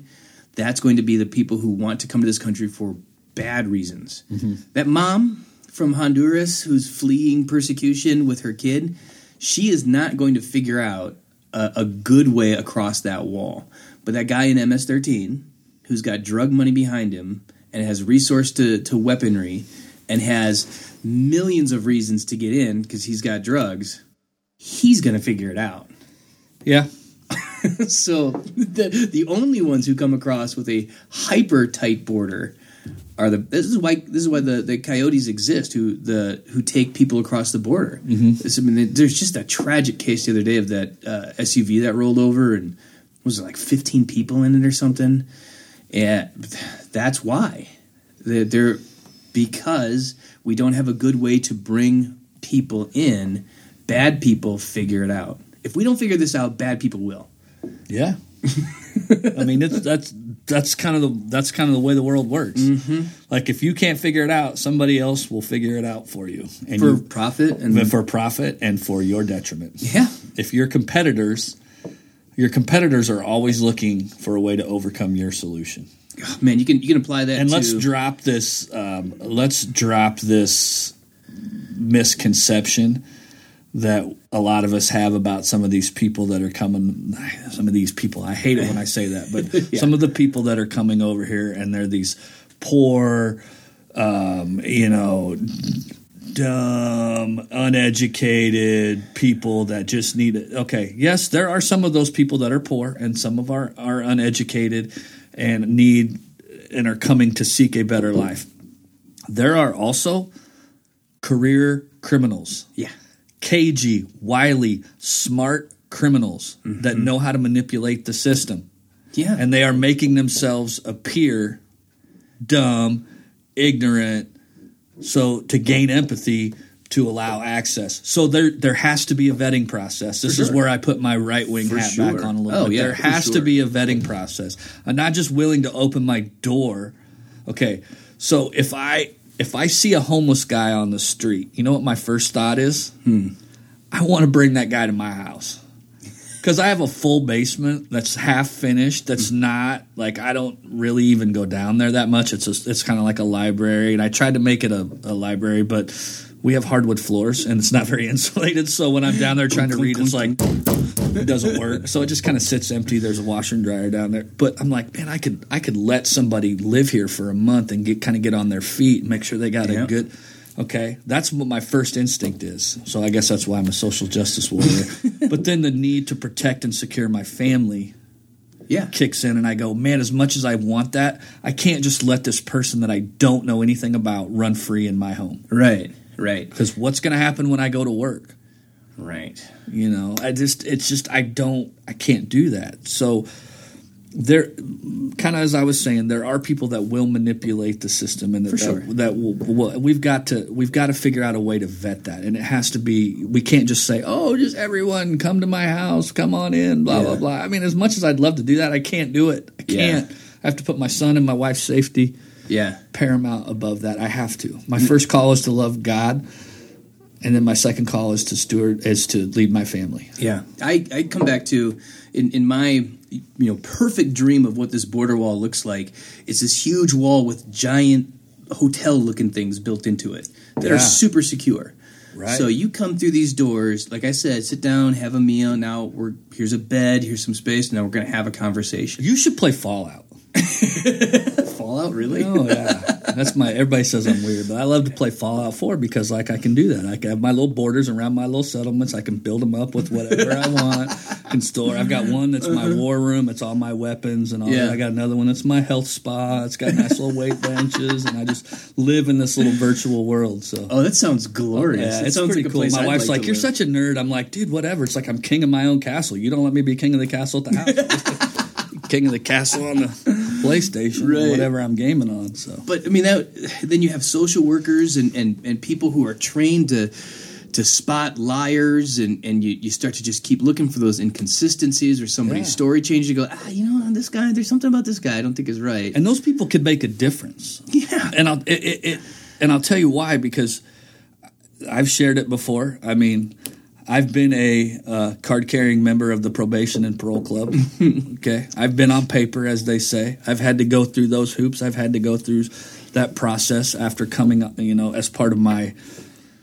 I won't say I was never locked up for a long period of time. I mean, I did weekends or whatever, but I got in trouble. Yeah, I'm a weekend warrior. Yeah. I got in trouble and had to go through. The judicial system, and one of those was probation. Yeah. And I had to check in with the probation officer, and I was on probation for a year. The first couple months I was on probation, it was like, you're going to be here every week, and you're going to do this, and you're going to do that, and you're going to do this, and you're going to bring this. And it was a huge inconvenience. Mm-hmm. And the first time I went in, I told my PO, I was just like, come on, guy. And he was like, hey, I'm not doing you any favors. My job is not to be your friend. Here's what you do. You come in, you do what I tell you to do, you do your job, and if you do that, we'll get along just fine. I like that guy. I was kind of like, at first I was kind of like dick, but I came out of the military, so it was like I could play the game, whatever. I'll follow the orders. So I did all that. For the first couple months, I went in every week. I did this. I did what I said I was supposed to do. I showed up with my stuff. 3 months into my year probation, it got a little, I won't say it got lax, but it was like, okay, every couple of weeks you're going to come in. Yeah. And then it was once a month. And by the end of it, it was, you're going to come when I call you. But just because I was doing my stuff and playing by the rules. Right. And he left me alone. And through that, I made, I had to go to some classes and all this. And I was just like, oh, here we go. But I met this guy who's a Christian guy who I've become fairly good friends with. And he was a big part of kind of shaping how I became who I am and how I look at things now, because he would sit down and talk to me and and he'd say, hey, I see this in you and that concerns me. But he came at it from a biblical perspective, kind of covertly, because you can't really do that in the that sector. But it was there. We knew. Yeah. I knew where he was coming from, and he really helped. He was a guy that really helped guide me, and I still talk to him, and he'll still call me every once in a while and be like, hey, you still out there at Hope? Or hey, you still doing this? I got a guy that I see some potential in, but I think he needs to get around the right group of people. Can I give him your number?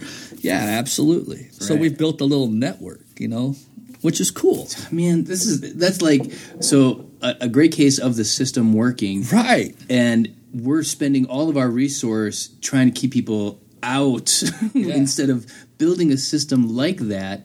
And welcoming people in. And he didn't cut me any slack. Like he didn't. I mean, he held my feet to the fire, and he was pretty stern with me. Mm-hmm. But once he realized that, he was like, okay, I'm pretty sure that this isn't just a bullshit. This dude really is trying to change his life. Then he started helping me, and he's helping me before that. But he started, working with me, and we started embracing things, and then he started putting some responsibility on me, and that made me feel like, wow, dude, like I got a responsibility to uphold. And so that makes me want to seek to, it's just crazy what happens when you treat people with dignity and you make them feel like they're important, and it makes them seek to want to do more. Which is sure not what we're doing currently at our borders. It's not, dude. And that's why, I got a feeling, and I don't have to go anytime soon, but I know that like this is going to be one of those things that we're not even going to be able to touch it all today. I've got so many other things here where I was like, oh, what about this? Yeah. But I think we're doing a great job of identifying what the issue is and what our utopia looks like as far as when we can create our perfect society. What does this look like? It looks like the big wall with the several points of entries, and it's welcoming, and it's not like cold. Like when you say the wall, like the wall, I get this image of like, like it's just like it's Texas. Game of Thrones. It's like it's like Texas, so it wouldn't be snowy, but I can just see like the snowstorm blowing and the winds are howling, and it's this gray and dark and gloomy wall, and some guy standing there with a machine gun and concertina wire all wrapped around the top. And no, it doesn't have to be that way. Right. I mean, it can be a border. I'm okay with all that stuff. The concertina wire, the guy with the gun. Oh yeah, I mean there has to be. And then a big, beautiful glass doors, and an archway, and it says welcome to. And you walk in. It's like on my video game, dude. Yes. I have the wall with the concertina wire, and then about 500 just out of hand grenade range. Okay. There's a nicer wall. Yeah. Okay. You got to have your just outside for anybody that's for anybody out there like me that's come from a military background. I mean, you got to have your FPLs. You got to have your final protective line covered by machine gun fire. That has to be outside of hand grenade range. So when they get there, they can't get just short of it and start lobbing out hand grenades and take out your LPOP. I mean. Your buddy up in Michigan, what's his name? No, or Minnesota. Yeah, Rick. He'll appreciate that if he listens. He's probably sitting there in his mind going, "That damn guy, he's probably corrected me because he's probably got it down better than I do." But just outside of hand grenade range, you got to be outside hand grenade range, man. I love that there's people who think of that. Hey, I don't ever think of it. You know what I saw once? You know what?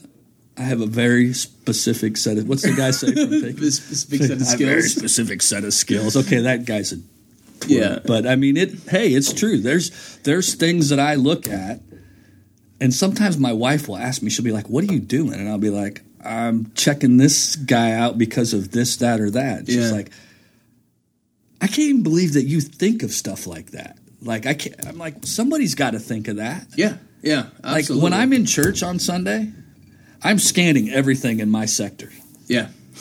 Because if I see somebody that I don't normally see in that area, I got an eye on them the whole service. Yeah, it's who I am. Got to think that way. It's been trained into you. It's just the way you operate. Well, and some people will be like, "Oh, that's terrible." Yeah, you think that's terrible until I see something start to develop that nobody else saw coming, and I'm able to squelch it. Yeah, and then you'll be like, "Wow, that's awesome! How did you know that?" It's pretty good that you were here. Yeah, it's just like people with the gun thing. People are like, oh, like I tell people all the time, if it comes down to it, even if they say you can't carry, I'll carry. Oh yeah. And the only time you'll know I'm carrying is when I use it to put down the bad guy. Mm-hmm. It's okay for good guys to have bad guy skills. Yeah. So I'll use it to put down the bad guy, and then nobody will care that I had a gun that I wasn't supposed to have. They'll be like, oh, thank God he saved 25 kids from getting shot. Yeah. It'll turn into the police going, yeah, naughty. I don't know. Did he have a gun? I didn't even see it. I think he must have found one somewhere. But it's also because I'm not going to go waving down the road, hey, I got a gun. Yeah. Speaking of grenades. You love that hand grenade story, don't you? But I could probably show you how to make some improv. Never mind. I need to be quiet. I've made a few. But there's this place we go pheasant hunting up in Minnesota. It's a game preserve, so they set him out. But the guy is a huge war buff, at primarily World War II, and he's got all these things on the wall. And I mean, every style of gun from Japan, from Italy. I mean, it's a museum. It's the coolest thing in the world. He's got these guns up there, and it's like an M1, but it's got a grenade on the end of it. And there's a couple of German versions too. And I was like, so I started doing the research. The early grenade launchers weren't like grenade launchers. It was you took a thing and you slid it on the end of your barrel, and then you put in either a blank or something that had a wood bullet in it. I just thought use it to propel the force. The coolest thing in the world, but the first guy who did that must have been like, shit. No, it was more like that was probably never even on the radar. And you had a couple grunts that were out there, drunk as hell, got a hold of some bootleg whiskey on the battlefield, and we're like, hold my beer, watch this shit. See if this works. Yeah, hold my beer, watch this shit. That's exactly how it works. Wow, that's cool. We're onto something. Yeah. Okay, now you can tell the commander. Yeah. Oh, yeah, I've been around some of those in my day. But I just, man, to stick a grenade on the end of the barrel of a gun, pull the trigger, you've got some onions. Well, yeah. Well, you know that a water bottle, you know what this will double as when used properly? You can use it as a suppressor for a weapon. Oh yeah, I've right? Yeah. Okay, what genius came up with that idea? Like, who looks at a water bottle and goes, I bet could be an awesome suppressor. Or the first guy who screwed an oil filter on the end of his gun. Right.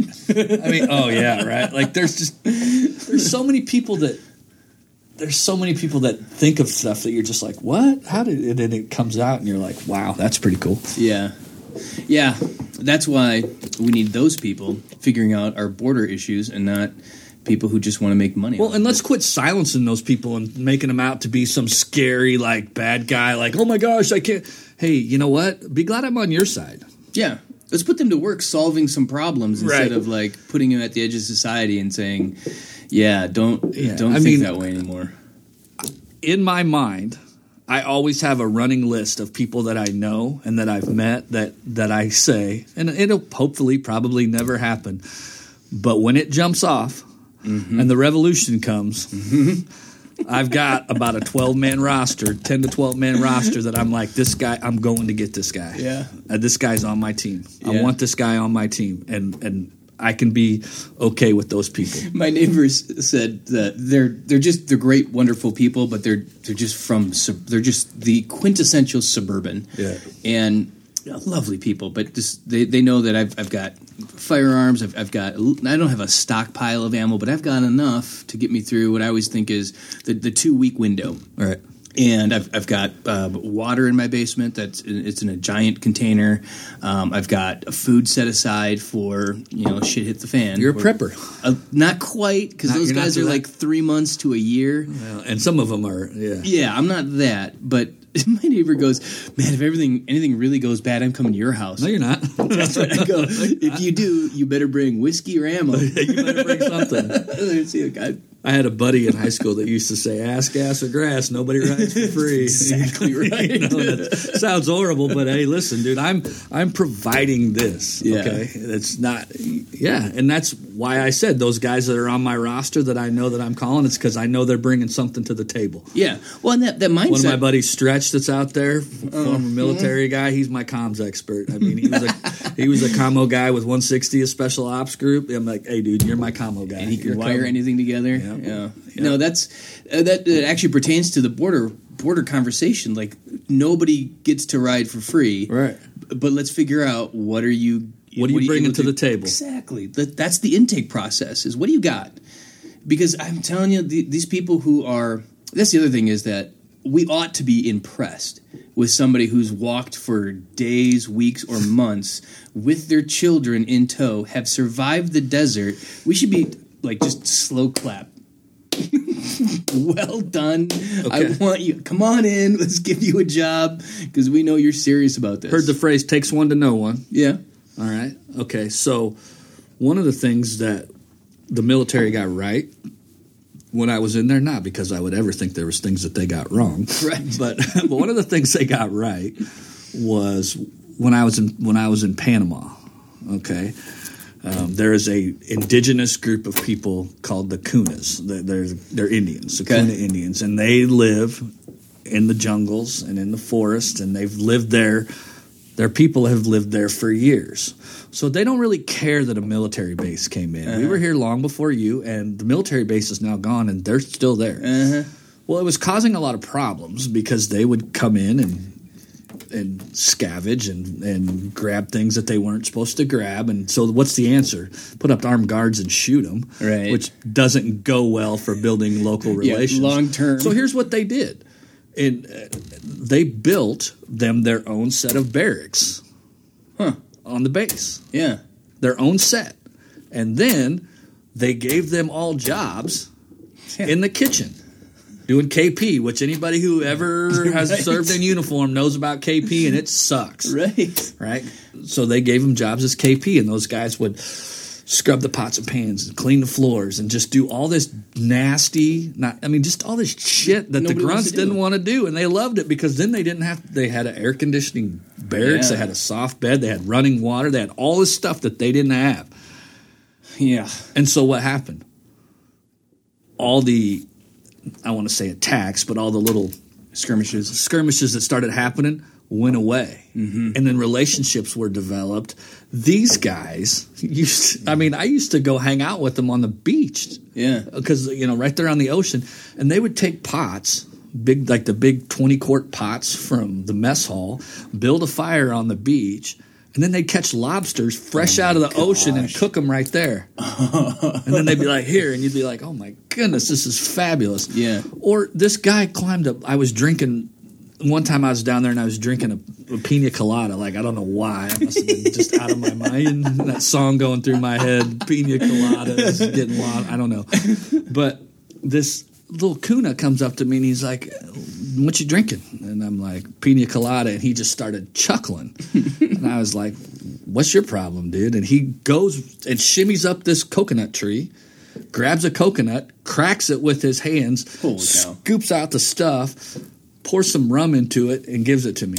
Pina colada. Jeez. And I'm like, and not only did it send me out of my gourd with whatever else he put in it, but it was the best I'd ever had. So by embracing and utilizing these guys' skill sets and not trying to push them away and keep them out, we developed relationships. Yeah, exactly. And that's where we have to start. Yeah, immigration is good because diversity is good. And to be afraid of, and I think it was Tucker Carlson was trying to flip the script and say, well, the liberals are, they're the ones who don't like their neighborhoods to change and have gated communities and don't want different ethnicities in, and they're the ones who bring them all the open borders. No, everybody needs to get on board with ethnic diversity is good. I mean, we have to manage. We don't have ethnic issues. We have human issues, and sometimes they're more intensified in an ethnicity, but that's usually because of the broader human issue of racism that we put on them. The issue is not the issue. The issue is not immigration. Right. The issue is Imago Dei. Yeah. The issue is not rehabilitation in the prison system. Mm-hmm. The issue is Imago Dei. Yeah. The image is the issue for a Christian has to be we have to go to the starting point of made in the image of God. Yeah. And when they are made in the image of God, we figure out how to walk and how to work with that person. And here's what gets me. We have people in the U.S. that are heinous criminals, have done horrible things. Mm-hmm. And we treat them better than we do some of these people that are wanting to cross the border, to seek a better life. To contribute. Mm-hmm. It baffles me. Now, is there going to be some, is there going to be some bad that comes in with that? Yep. And when that happens, we'll deal with it. Yeah. Because we have people in this country that will deal with it. Yeah. It's the same with, same position we're going to take on gun control. I mean, the two of us, are there bad things that are going to happen with guns? Yep. Does that mean we just put up a wall around gun stores and nobody can get a gun? No. No. You want to manage it again. Open the borders and more guns. Yeah. Both sides are happy. We manage it as best we can, and there will always be a debate. But there's always a contingency. Yes, and there should always be some tension and say, okay, more of this. Oh no, a little bit less of this. But we shouldn't be trying to decide if people are people. And we shouldn't try to decide if it's okay to treat people in a way that is absolutely abhorrent. And we shouldn't be debating these things. We should be debating how do we best give an opportunity to people that is beneficial to both sides. Because And what happens? What's our contingency for when we let someone in who then we find out duped us and is a bad person. Catapult. Does that mean we just slam the garage door and nobody else comes in? No, catapult. No, catapult. but there has to be a contingency. Yeah. You know, another thing that the military does really well that was ingrained into me as a soldier was anytime I left the patrol base, anytime I left a secure area, anytime I did anything, there was a 5-point contingency plan. Yeah. You know, where I'm going, others I'm taking with me, what to do if I don't come back, or time I'll be back, what to do if I get hit, what to do if you get hit, what to do if I don't come back. And it's all these contingency plans. Whenever I break contact from my original mission, what am I going to do? What am I going to do if this happens, if this happens, if this happens? And there's a system put in place, and that's rehearsed. So it's ingrained into you. What's your 5-point? What's your 5-point? See, that's one area where you'd like the 5 points, probably. Yeah. And it's different. That's where my 5-point comes from. You always thought it was Calvinist. No, it's 5-point contingency plan. I was a warrior long before I was. I just had a thought. So we have two issues that we've talked about. One of them a lot less, but this prison issue. Or those people. You're on this prison kick. Yeah, those lifetime that. I mean, we both agree that there are those who just because of circumstances. I'm not saying they're born this way. I'm just saying that there are people who cannot be rehabilitated, and maybe we can figure out who they are. What if we send them over the wall? Send them that way. In fact, how about this? Those people that we bring across, their first. Well, that's the end of this little show today. No, just kidding. Kelly's backing out of the room slowly. I don't even know this asshole.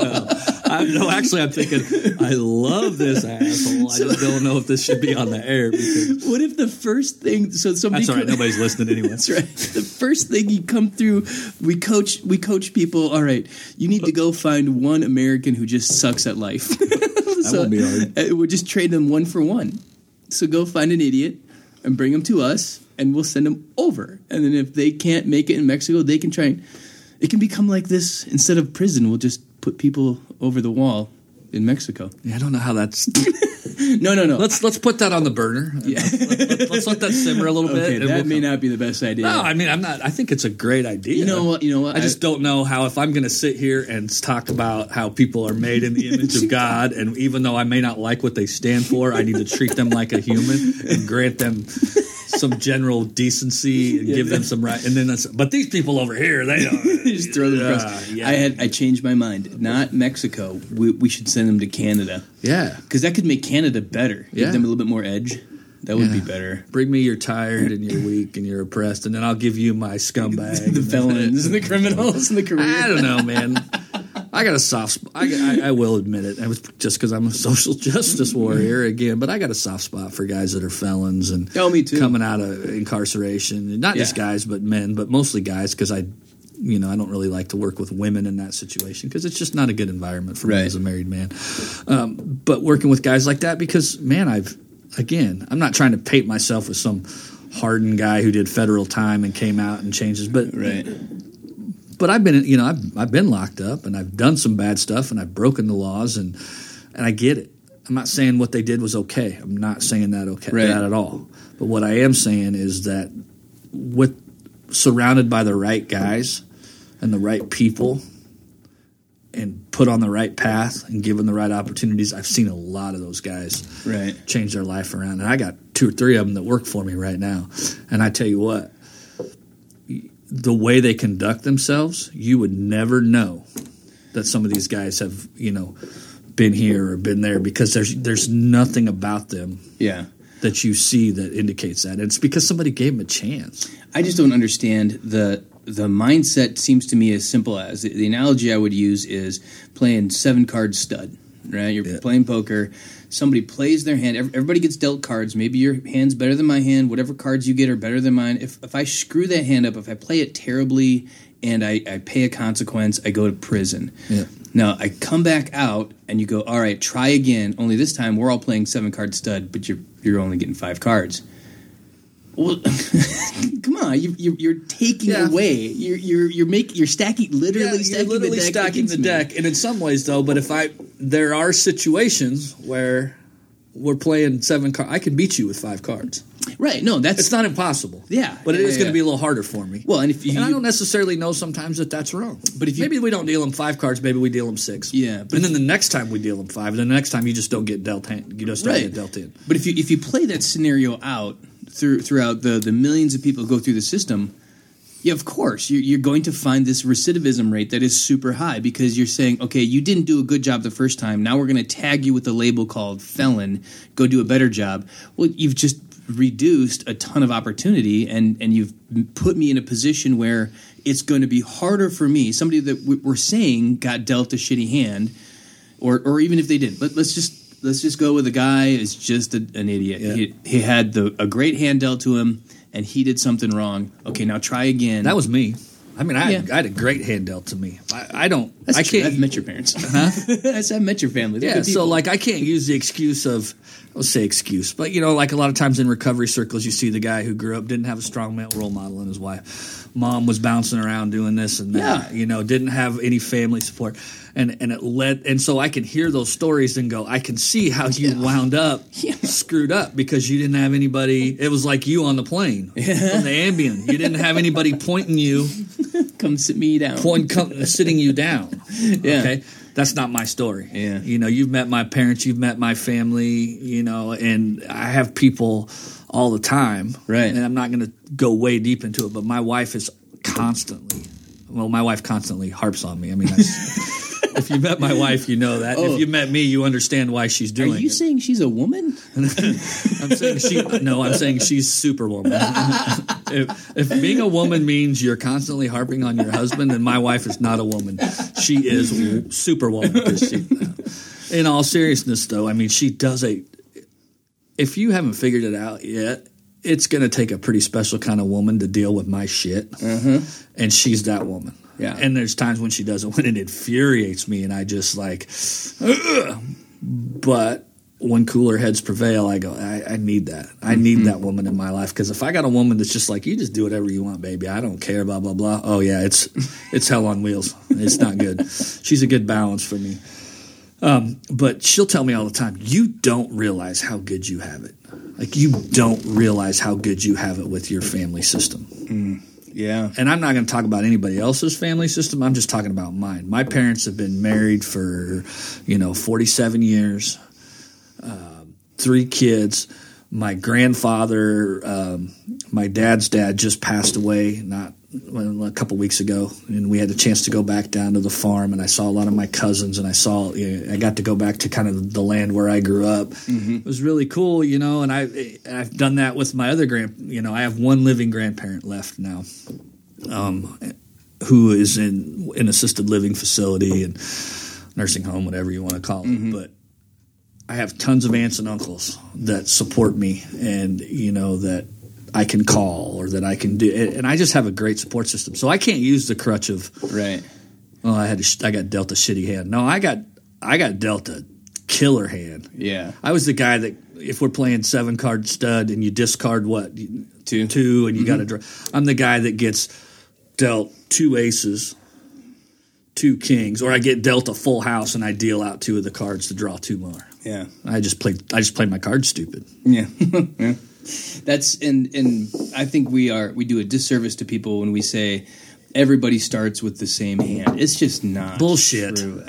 Get out of your bubble if you believe that. Like, seriously, I don't like to be dealing absolutes, but if you think that everybody starts with the same hand, you are absolutely an idiot. Yeah, you're just or you're absolutely not being honest. One of the two, right? Because it does not happen. Maybe you've just never been in a situation. Yeah, I get that. Like you've never seen somebody who grows up and has never seen somebody who's got a different set of circumstances in their own. So is that possible, though? Is that possible in today's day and age of technology and instant news and 24/7 news coverage? I worry that it's more possible today than ever before. Really? Yeah, because they talk a lot online about the echo chamber. Yeah. So you start to build this thing where the second you see something that's a little bit different, you go, oh, I'm not sure if that's right or if it's good. And then now what happens is you turn to your friends online who sound like you, look like you, agree with you, and they go, no, that person's wrong. And so it kind of reinforces this bubble.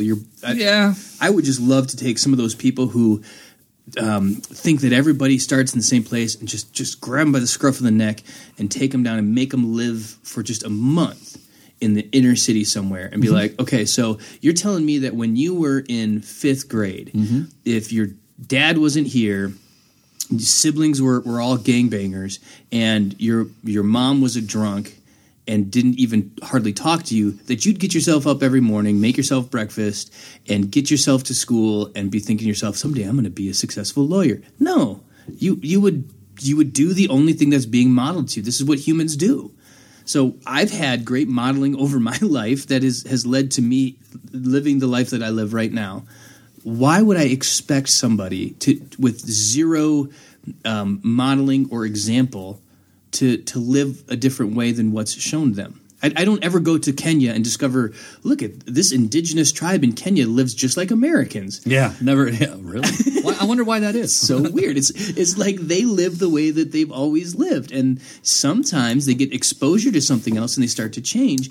But we have developed a system where we can limit our exposure to only people who agree with us. Right, but yes, that's what I'm scared. I mean, that's about. again, that's one of those things where I'm like, yeah, I agree with you. We can limit it, but I really think that if you have, I think it's really hard in this day and age to not realize that there are people that were dealt a shitty hand from the beginning. To go, I'm not sure that those people exist. I think you've got to be intentionally blocking out some factors. I don't think you can claim I didn't know that. Right. Or, I don't know. How do you get to the point in today's society where you go, everybody's dealt the same hand? Like, have you been off your block? Yeah. Okay, so we're out here living faith, right? We're out in Clive, Iowa, which probably nice about houses. 150th and Hickman, right? Typical suburban, pretty much white. Oh yeah, area town. White Anglo-Saxon Protestant. I mean, I could go out there, and I probably couldn't swing I couldn't throw a rock and hit somebody that's of a different nationality or unless they're right now. There might be somebody in the church or something that's but I mean, as far as the neighborhood, it's pretty white, cracker white. It's pretty cracker white. If I take you 20 miles to the east, it might still be cracker white, but it's a whole lot different cracker white. Yeah. And if I take you 20 miles in another direction, it might be cracker white still. Yeah. Because where I grew up was cracker white.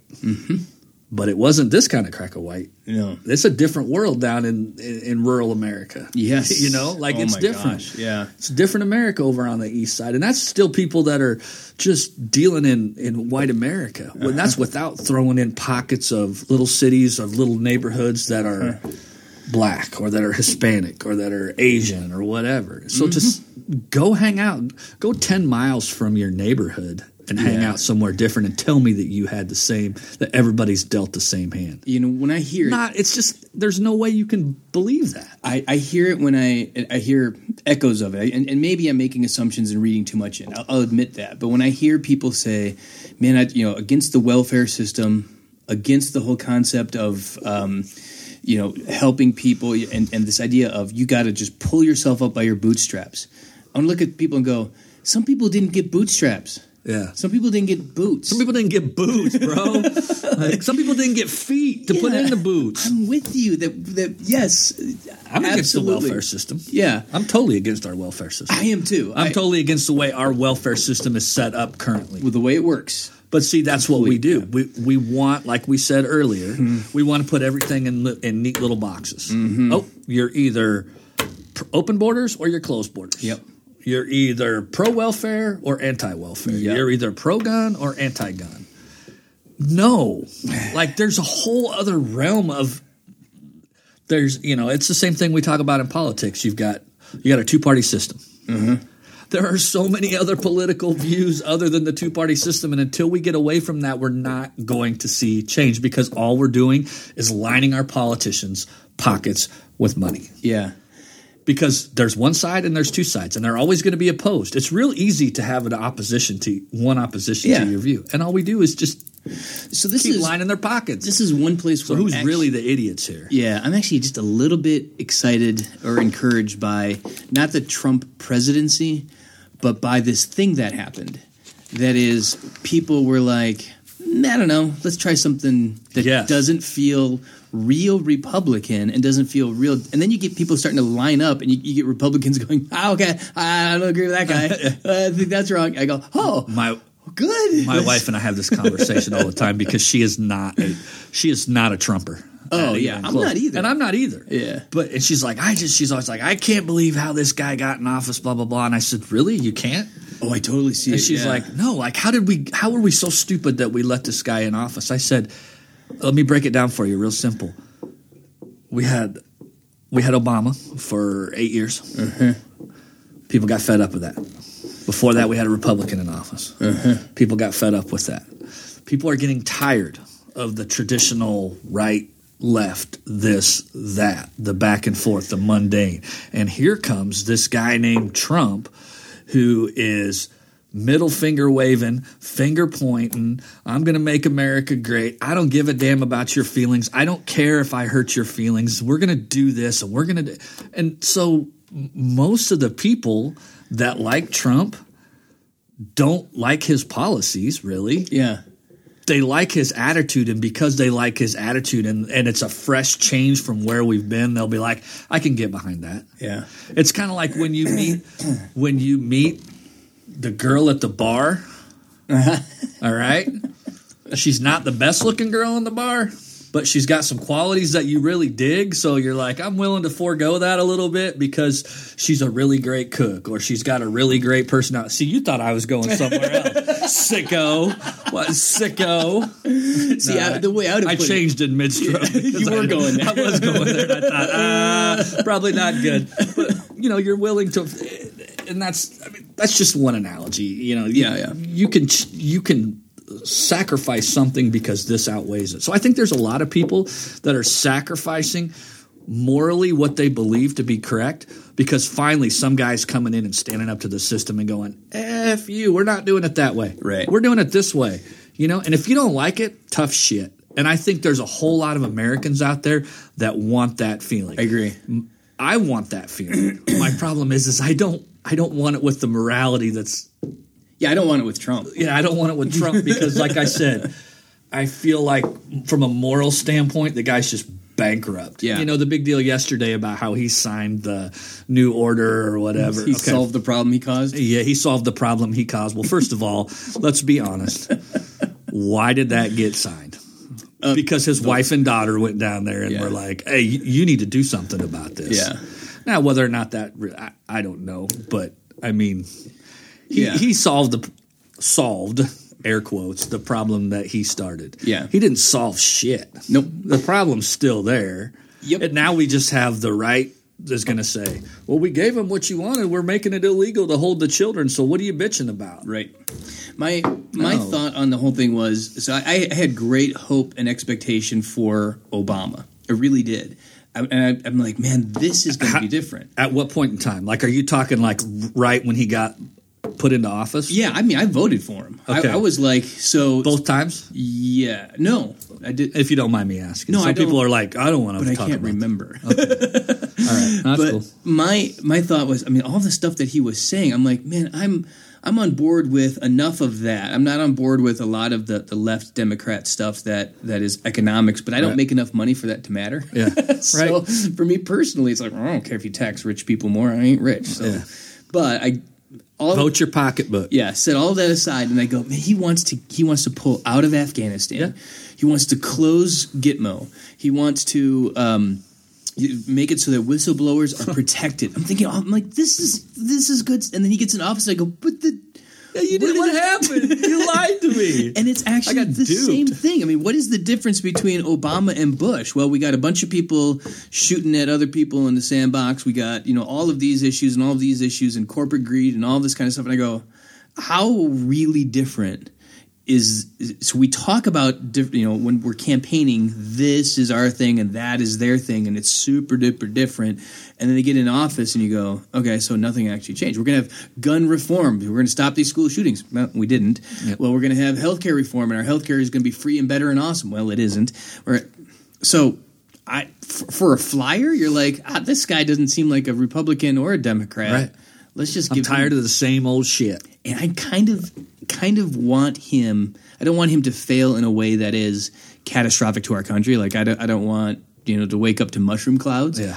But I do think it'd be awesome if he broke the system to the point where it was like the country sort of collectively was like, "Hey guys, we should do something different." We're already. I think we're there. I agree. I mean, I think that there was a guy I was watching on the news last night, and he was just like, he's like, I don't think anybody in the Republican camp can say that what just happened right now is political suicide. He's like, the death coroner is going to rule this as political suicide. Yeah. He's like, because Trump, you just killed your presidency. Right. Like, this will go down as one of the biggest gaffes in U.S. presidential history. So I hear what you're saying. Maybe I haven't thought through it enough. That's possible. But my thing is like, I want him to succeed. For sure. Now, I want that success to kind of give him a change of heart and to quit being just a schmuck, But I want him to succeed. And that's what I tell my wife. I said, you sit there and you talk about Trump this and blah, blah, blah. And yeah, okay, listen, I think Trump morally is just bankrupt. But let's take our personal feelings out of it, which is really hard to do, right. And let's just look at what he's accomplished and what he's done in his time in office. And he's done some pretty good things. There's a hint, and he's done some really stupid things. And this is like the immigration thing is just like, it's like my kid who like all of a sudden he has like, he does all these great things and then he just does something stupid. And I'm just like, oh, where did that come from, moron? You were doing so good. Right. Well, that's what's, I think, for me, very frustrating about Trump is that there are a number of things I kind of go, yeah, I sort of agree with that. And I just don't want to give that arrogant prick any satisfaction. I know. Totally agree with that. Yeah. And I don't want to say he's right because the guy's an asshat. Yeah. Like, he is an asshat. Right, and I don't think he offers good solutions. No, but there's a handful of stuff like But he's not the guy that should be offering solutions. Correct. He's the guy that should be managing the process. Right. And so I'm going to go out here and I'm going to tell you this: I don't care about Trump's extramarital affairs. With you, I don't care about how many times he's filed bankruptcy. Right. I don't care about his moral indiscretions. Mm-hmm. He's not my pastor. Mm-hmm. He's not my role model. He is the guy that we have voted in to oversee the policies of our government. Right. I want a business manager there. That's what I want. I want a guy who can manage process and procedure. And Trump, by all accounts, can do that. And he can do it really well if he surrounds himself with people that are way smarter and diplomatic than he is. And just for one, just shut up, Trump. Just stay off Twitter, bro. Yeah, I'm trying to defend you, and you're making it really, really hard. Right. Morally, I think, but it's the same way Bill Clinton was commander-in-chief when I was in the service. Yeah. And everybody's like, well, how do you feel about serving for your commander-in-chief being a guy that did this and with the money? I don't give a damn. I really don't. Right. I really don't, because let's be honest, I'm not rubbing elbows with the commander-in-chief at my level. Yeah. I want a guy who's going to make solid decisions. And if you think that Trump and Clinton are the only presidents that ever had that never heard of JFK. Yeah, right. that had wandering penis syndrome. Like you need to do some research. So I don't care. I like things like for just a single example. There's countless others I feel different about, like the Paris Accord. Right. I care a great deal about the environment. This is where I'm not full on conservative right wing. I care about it because I go into it. That's where I get my food. I go and hunt these critters and I eat them and they're yummy. And so I want to have the option to go out west and hunt elk and do cool stuff. I want to do that. I want our environment to stay as good as possible. But the Paris Accord was this thing where... Can you just catapult the meat back? There you go. Oh, I got him thinking. Ladies and gentlemen, tune in next week live for Luke's Catapult Solution. But, yeah, trebuchet would work better. The idea that we were in this Paris Accord where we signed a document that said we will give a bunch of money to the big thing that is the Paris Accord, and I know this is a gross oversimplification, we're like paying taxes for carbon. I go, that actually is just money moving. Mm-hmm. That isn't reduction of pollution. It's almost money laundering. Yeah, and like we're just moving money places and saying, shifting it around. We're going to pay for how much we pollute. We're going to pay these other countries that don't pollute as much. But we're not going to pollute less. So that's you're just paying fines. Yeah, I'm with the Paris Accord backing out of that thing. Now he didn't give any kind of solution, right? And if like the EPA, the guy was it Scott Pruitt, I think is head of the EPA. Yeah, probably. I don't know. Like that guy is not helping anything. Environment's not going to get better under Trump. But that dumb thing of the Paris Accord, I'm all for that. But my biggest thing that I'm excited about is the Democrats. I don't know how I'm going to vote for the next election because I don't know who's going to be up against Trump. But here's what's brilliant. You don't think it'll be Hillary?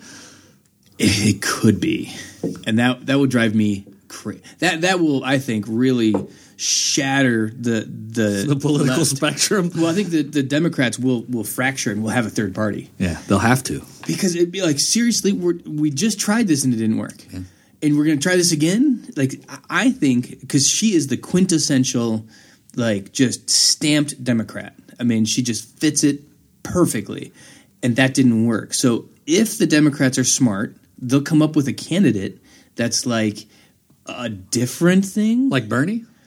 See, I would be excited about that, but I mean, they rigged the system against him, and I think he's too old. By the way, yeah, I think he's too old. He'd like, die. I want to love Bernie Sanders. Me too. I mean, I do love Bernie Sanders as a man. My good day. Yeah, as a like, but I can't get behind him as president. There's too much stuff where it's like kind of like my crazy old uncle. Yeah, like who I just love, but it's just his mind started to slip a little bit, and it's just like, all right, yeah, dude, love you, high five, fist bump. Don't let that guy anywhere near policymaking in our family anymore. You know, I love him, but he's not of sound mind. Yeah, and I think, but Bernie has some great ideas, and I'd love it if they work. Right, but they don't work. Well, I'm not sold, or we don't have the systems in place to make them work. Yeah, you've got great goals, but how do we get there? Don't be the guy that just goes, this is what we're going to do. Yay, this is where we want to be. Okay, wait. Before we start the journey, let's figure out how we're going to get there. Because if we don't, we're going to be in a bigger mess than we are now. Right. I'm also the guy who rejects the whole idea of there's too many things that he wants that we can't afford. I go, we can afford a lot of we can afford bullshit. Let's be honest, we can afford about anything we want. Yeah. We just might have to redistribute where our money goes. Yeah, like if we bombed just like one less country. If we just if we had just let's just abandon, we just didn't pay our senators and presidents more money than I think there's such great waste. I mean, just the fact that we cannot audit the Pentagon. Yeah. Like that's against the Pentagon has come back and said it's too complicated. We can't tell you how we spend money. Yeah, I know. Really? See, that one's tough for me. I know because like I get it, like transparency, and I get it, but I've also I know the realism of what it takes to defend a country. Yeah, and I know that there's certain things that happen, and that are certain things. Put it like this: when I wore the uniform, there was certain things that happened that I knew were happening and was involved with that most people in the general public didn't know. Right? Oh, for sure. Know. And I, very rarely, me, I don't walk around and go, "Well, one time I was." I don't do that. Right. I don't. I've never been that guy. So I get the fact that Americans want to know, but there's some stuff that you don't need to know, man. I'm not arguing that. And you don't. I'm with you there, but whatever that is that you were involved in that we don't need to know didn't cost billions of dollars. I won't strenuously object, but I disagree a little bit. Billions of dollars. I mean, I get it, but again, that is part of part of it, I agree with what you're saying. I do, and I hear what you're saying. And I think transparency is great and knowing where our money's going. I also know, and this is a little bit of the old soldier in me where, I just follow orders. Yeah. And that's dangerous sometimes, I'll admit that. Right.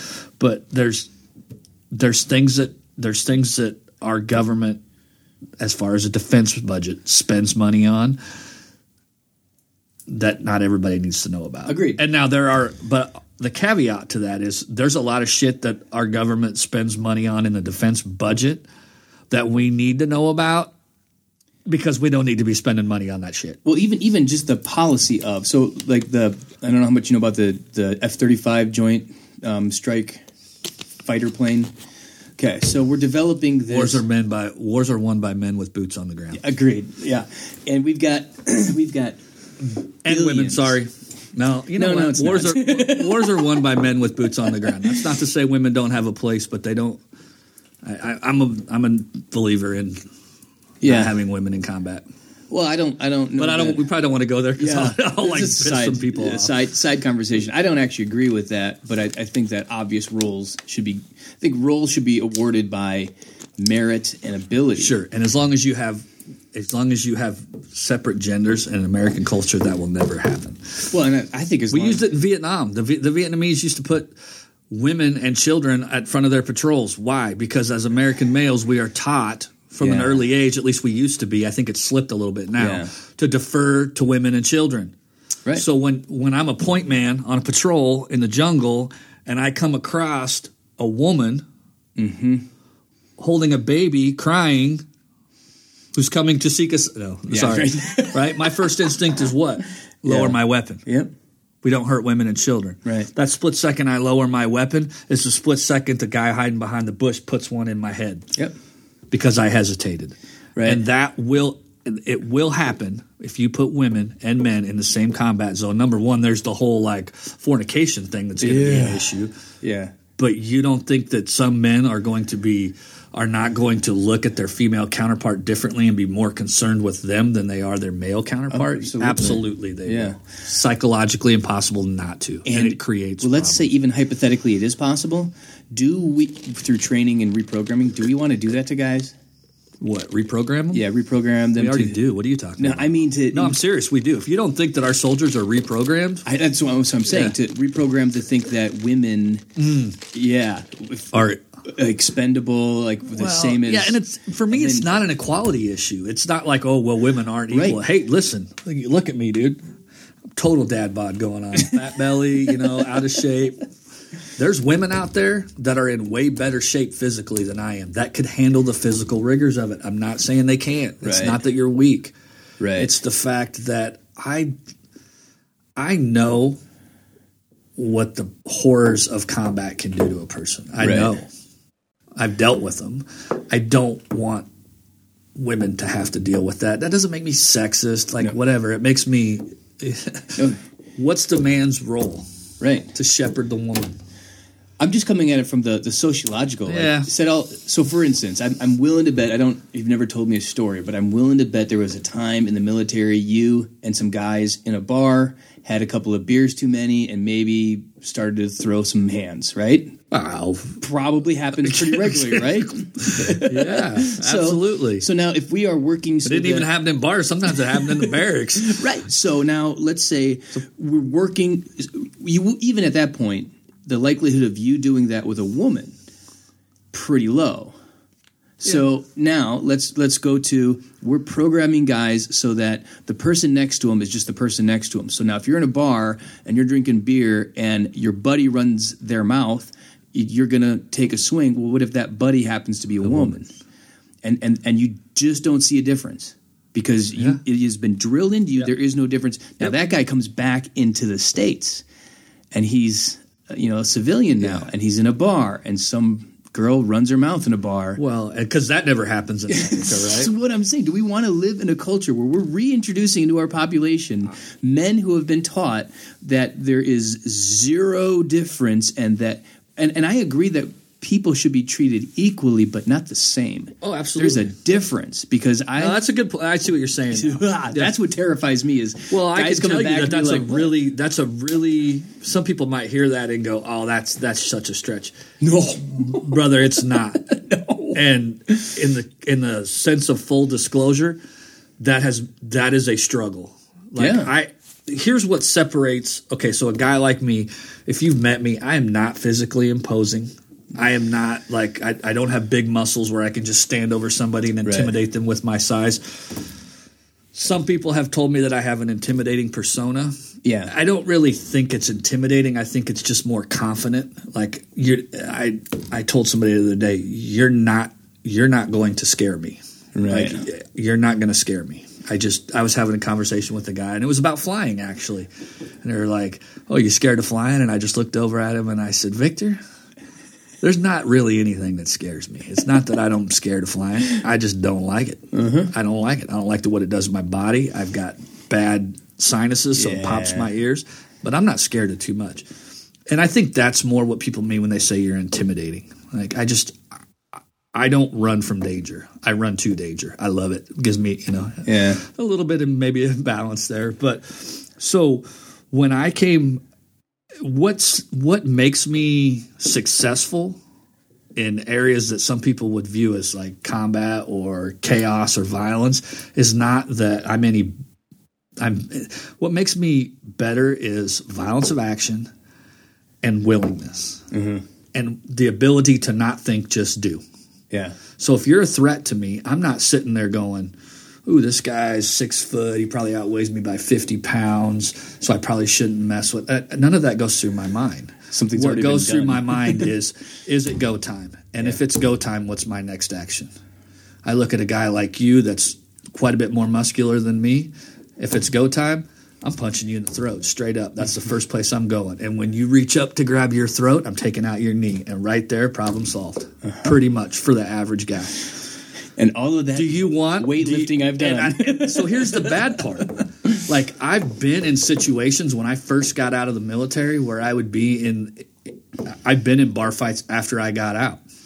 And some dude would be running his mouth, and I would just be like, yep, okay, whatever, And then the next thing you know, I've racked that guy across his collarbone with the fat end of a pool stick, broken his collarbone, and put him on the floor.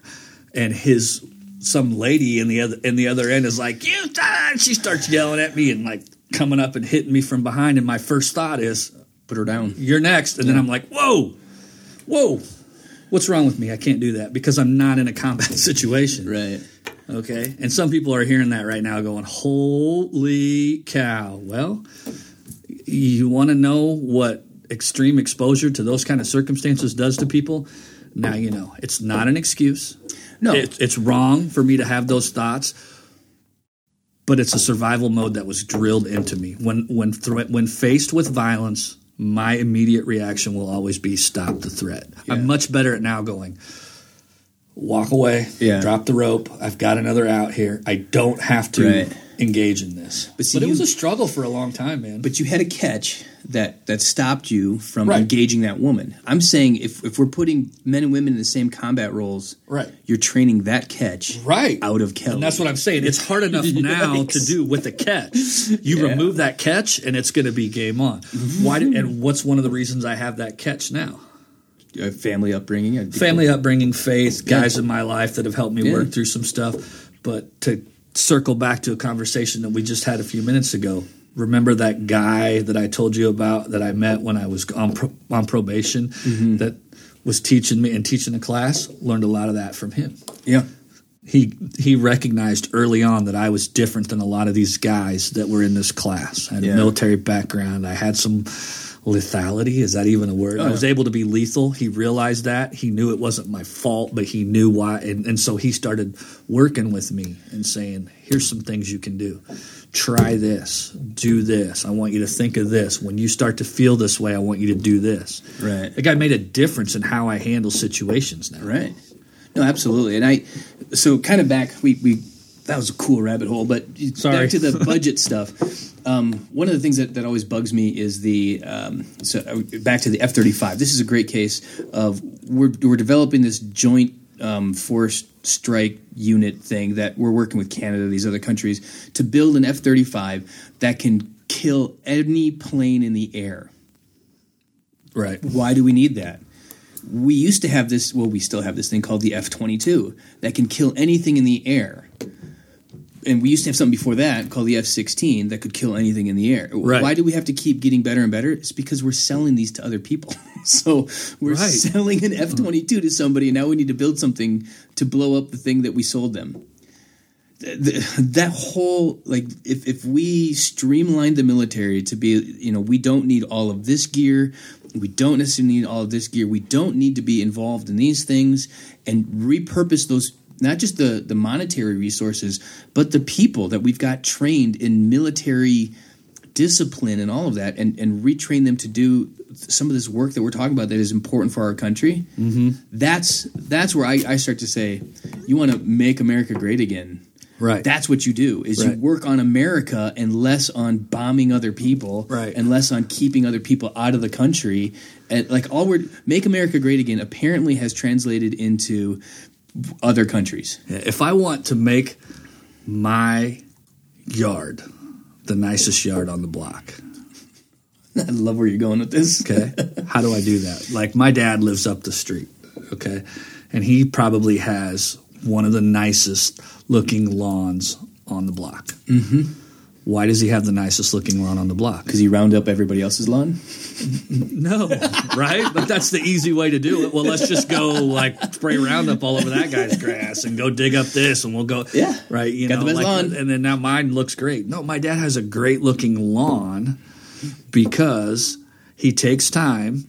I mean, his grass is meticulous. He puts the right mixture of grass seed down. Mm-hmm. He has it aerated. Everything he does is focused on his lawn. Yeah. The landscaping, the trees, the way the flagpole's planted. Everything is just meticulous. Uh-huh. That makes his lawn look really good. Uh-huh. And if somebody's down the road said, if you drove by and go, yeah, I don't think his is, I think it's that guy's down there, and my dad wouldn't get mad about it. He'd be like, oh, okay, cool. Right. I'm happy with what I got. Why don't we do that? If we want to be the nicest lawn, why don't we work on doing things that build our lawn? Why don't we make our country better instead of trying to tear down everybody else's? Right. We're going around, because then you're just a bully, dude. Yeah, we're making sure that your lawn won't be as nice because we're just dropping. Quit pissing Roundup all over everything. Just focus on your stuff. Yeah, stay on your side of the street. Stay in your lawn. Yeah. Stay inside your fence, build it up, make it nice. But so why does my dad like that? Take a guess. Military? I think that's part of it, but it started before that. Actually, I would say no, it's not the military. I would say it's my grandfather. Oh, sure. Because that's the way my grandfather was. Sure. Because he was like that with his kids, especially his two boys, where everything had to be pristine and all this and all that. Yeah. Because he's like that instilled a sense of pride and taking care of your things and doing things the right way into all his kids. Mm-hmm. So when my dad grew up, left the farm, went into the military full time, attention to detail, orders, following directions was already ingrained in him by his father, who was not a military guy. He was just an old farmer. Yeah. There you go. It made my dad successful at what he did. Yeah, he got dealt a good hand. Yeah. Mm-hmm. Yeah. All right, brother. We're 2.5 in, so. Woo! I think we got to come back and revisit this and talk more about, I love where we went, but I would really like to sit and talk about how do we, as Christians, what do we look to for guidance? Where do we look? Yeah. What, Sessions said, Romans 13, which I just was like, I wanted to grab the shirt that says, that's not even what I meant. Seriously, there's so many places we could go with that. But I think it'd be really cool to sit down and go, okay, so where do we look? There's a lot of stories in the Old Testament about migration. Yes, and there's a lot of stories in the New Testament about show hospitality. Yeah. Maybe give a proper exegesis of Romans 13. Mm-hmm. And there's been a good amount of conversation about Jesus and his parents headed to Egypt as refugees. Don't start that with me. No, because I'll go down a rabbit hole. I hate that. I know. Jesus it comes out every year around Christmas. And I specifically did not put that in my notes because I knew if that came up, I was going to be like, no, Jesus was not a refugee. Correct. Mary and Joseph were not seeking asylum. They were going home to their place of origin by a typical government edict that didn't think about, holy shit, we're going to bring triple the population in here and we don't have enough hotels and places for them to stay. Right. No, I'm saying. Okay, I was like, dude, seriously, I'm walking out right now. I'm actually making the same argument about Romans 13. Right. That's not how to read that. So the whole, all of the effort that's been around Jesus as refugee, all of that. And then, when you go back to Leviticus and all these things about the foreigner residing in your country, we have to be careful with all of that. It isn't as simple as submit to the government. Yeah, so grab a soundbite, a scripture soundbite, and run with it, and play some theological gymnastics, flip, twist, turn. Yeah, it's really just, you know what I want? I want to say that refugees are Jesus. I got a text for that. I want to say that refugees are evil and will destroy your land. I got a text for that. I can take any text I want. And that's why I said, like earlier, I purposely didn't put a lot of numbers and facts in this because I can pull those from anywhere. Yeah. I mean, I get it why Sessions said Romans 13, why he used that, because it talks specifically in there about submitting to your government. Yeah. But not in the way that you're saying it. It's not how that works, bro. And let's go to some word study. Let's talk about what is he really referring to, which is for another time. Yeah. Yep. Let's wrap this up. Honestly, we could do another hour on that. I easily could. Like, all right, brother. Thanks for coming in. If anybody wants to find you, are you on Twitter or anything like that? Yeah, I'm on Twitter. What's your handle? Well, it depends on what you want to follow. I got a couple of them. Oh, so I've got one that's just Kelly_Lindbergh. Okay. All right, that one's where I play nice. Yeah. And then I've got another one that's Angry Kelly at Angry Kelly. And so you can also, there's Angry Kelly is on Twitter. You can email it at angrykelly.com if you got something you want to bitch Angry Kelly. I love it. I got it like 15 years. It's my gamer tag on Xbox One, too. I was going to say, that's amazing. I got it like 20 years ago when I started playing Xbox. And it wasn't open, so it's like at Angry Kelly. It's just Angry, capital Kelly. And I've had it ever since then, and I won't let go of it. Oh, you could sell that. Well, my goal is I want to start like an Angry... Anyway, shut the mics off. Right. I'll tell you about it. At Angry Kelly's good. All right, dude. But you might get offended. Good. All right, dude. Thanks for coming in. We'll see you later. Yep. There you have it. Told you. Awesome episode. Big thanks for Kelly coming in last minute because Duncan had to cancel on me, but no worries. There is no such thing as second place in my heart for Kelly. He's always my number one, and he knows that. I love that guy. If you want to follow me on Twitter, my handle is @Luke_Tim. If you want to follow me on Instagram, same there. It's Luke_Tim. Facebook or email me. That would be allthethingswithluketim@gmail.com. And I'd love to hear from you guys and find out if there's something you want me to talk about or address in this podcast. Hope you enjoyed. As always, till next time, be good. There's a party going on.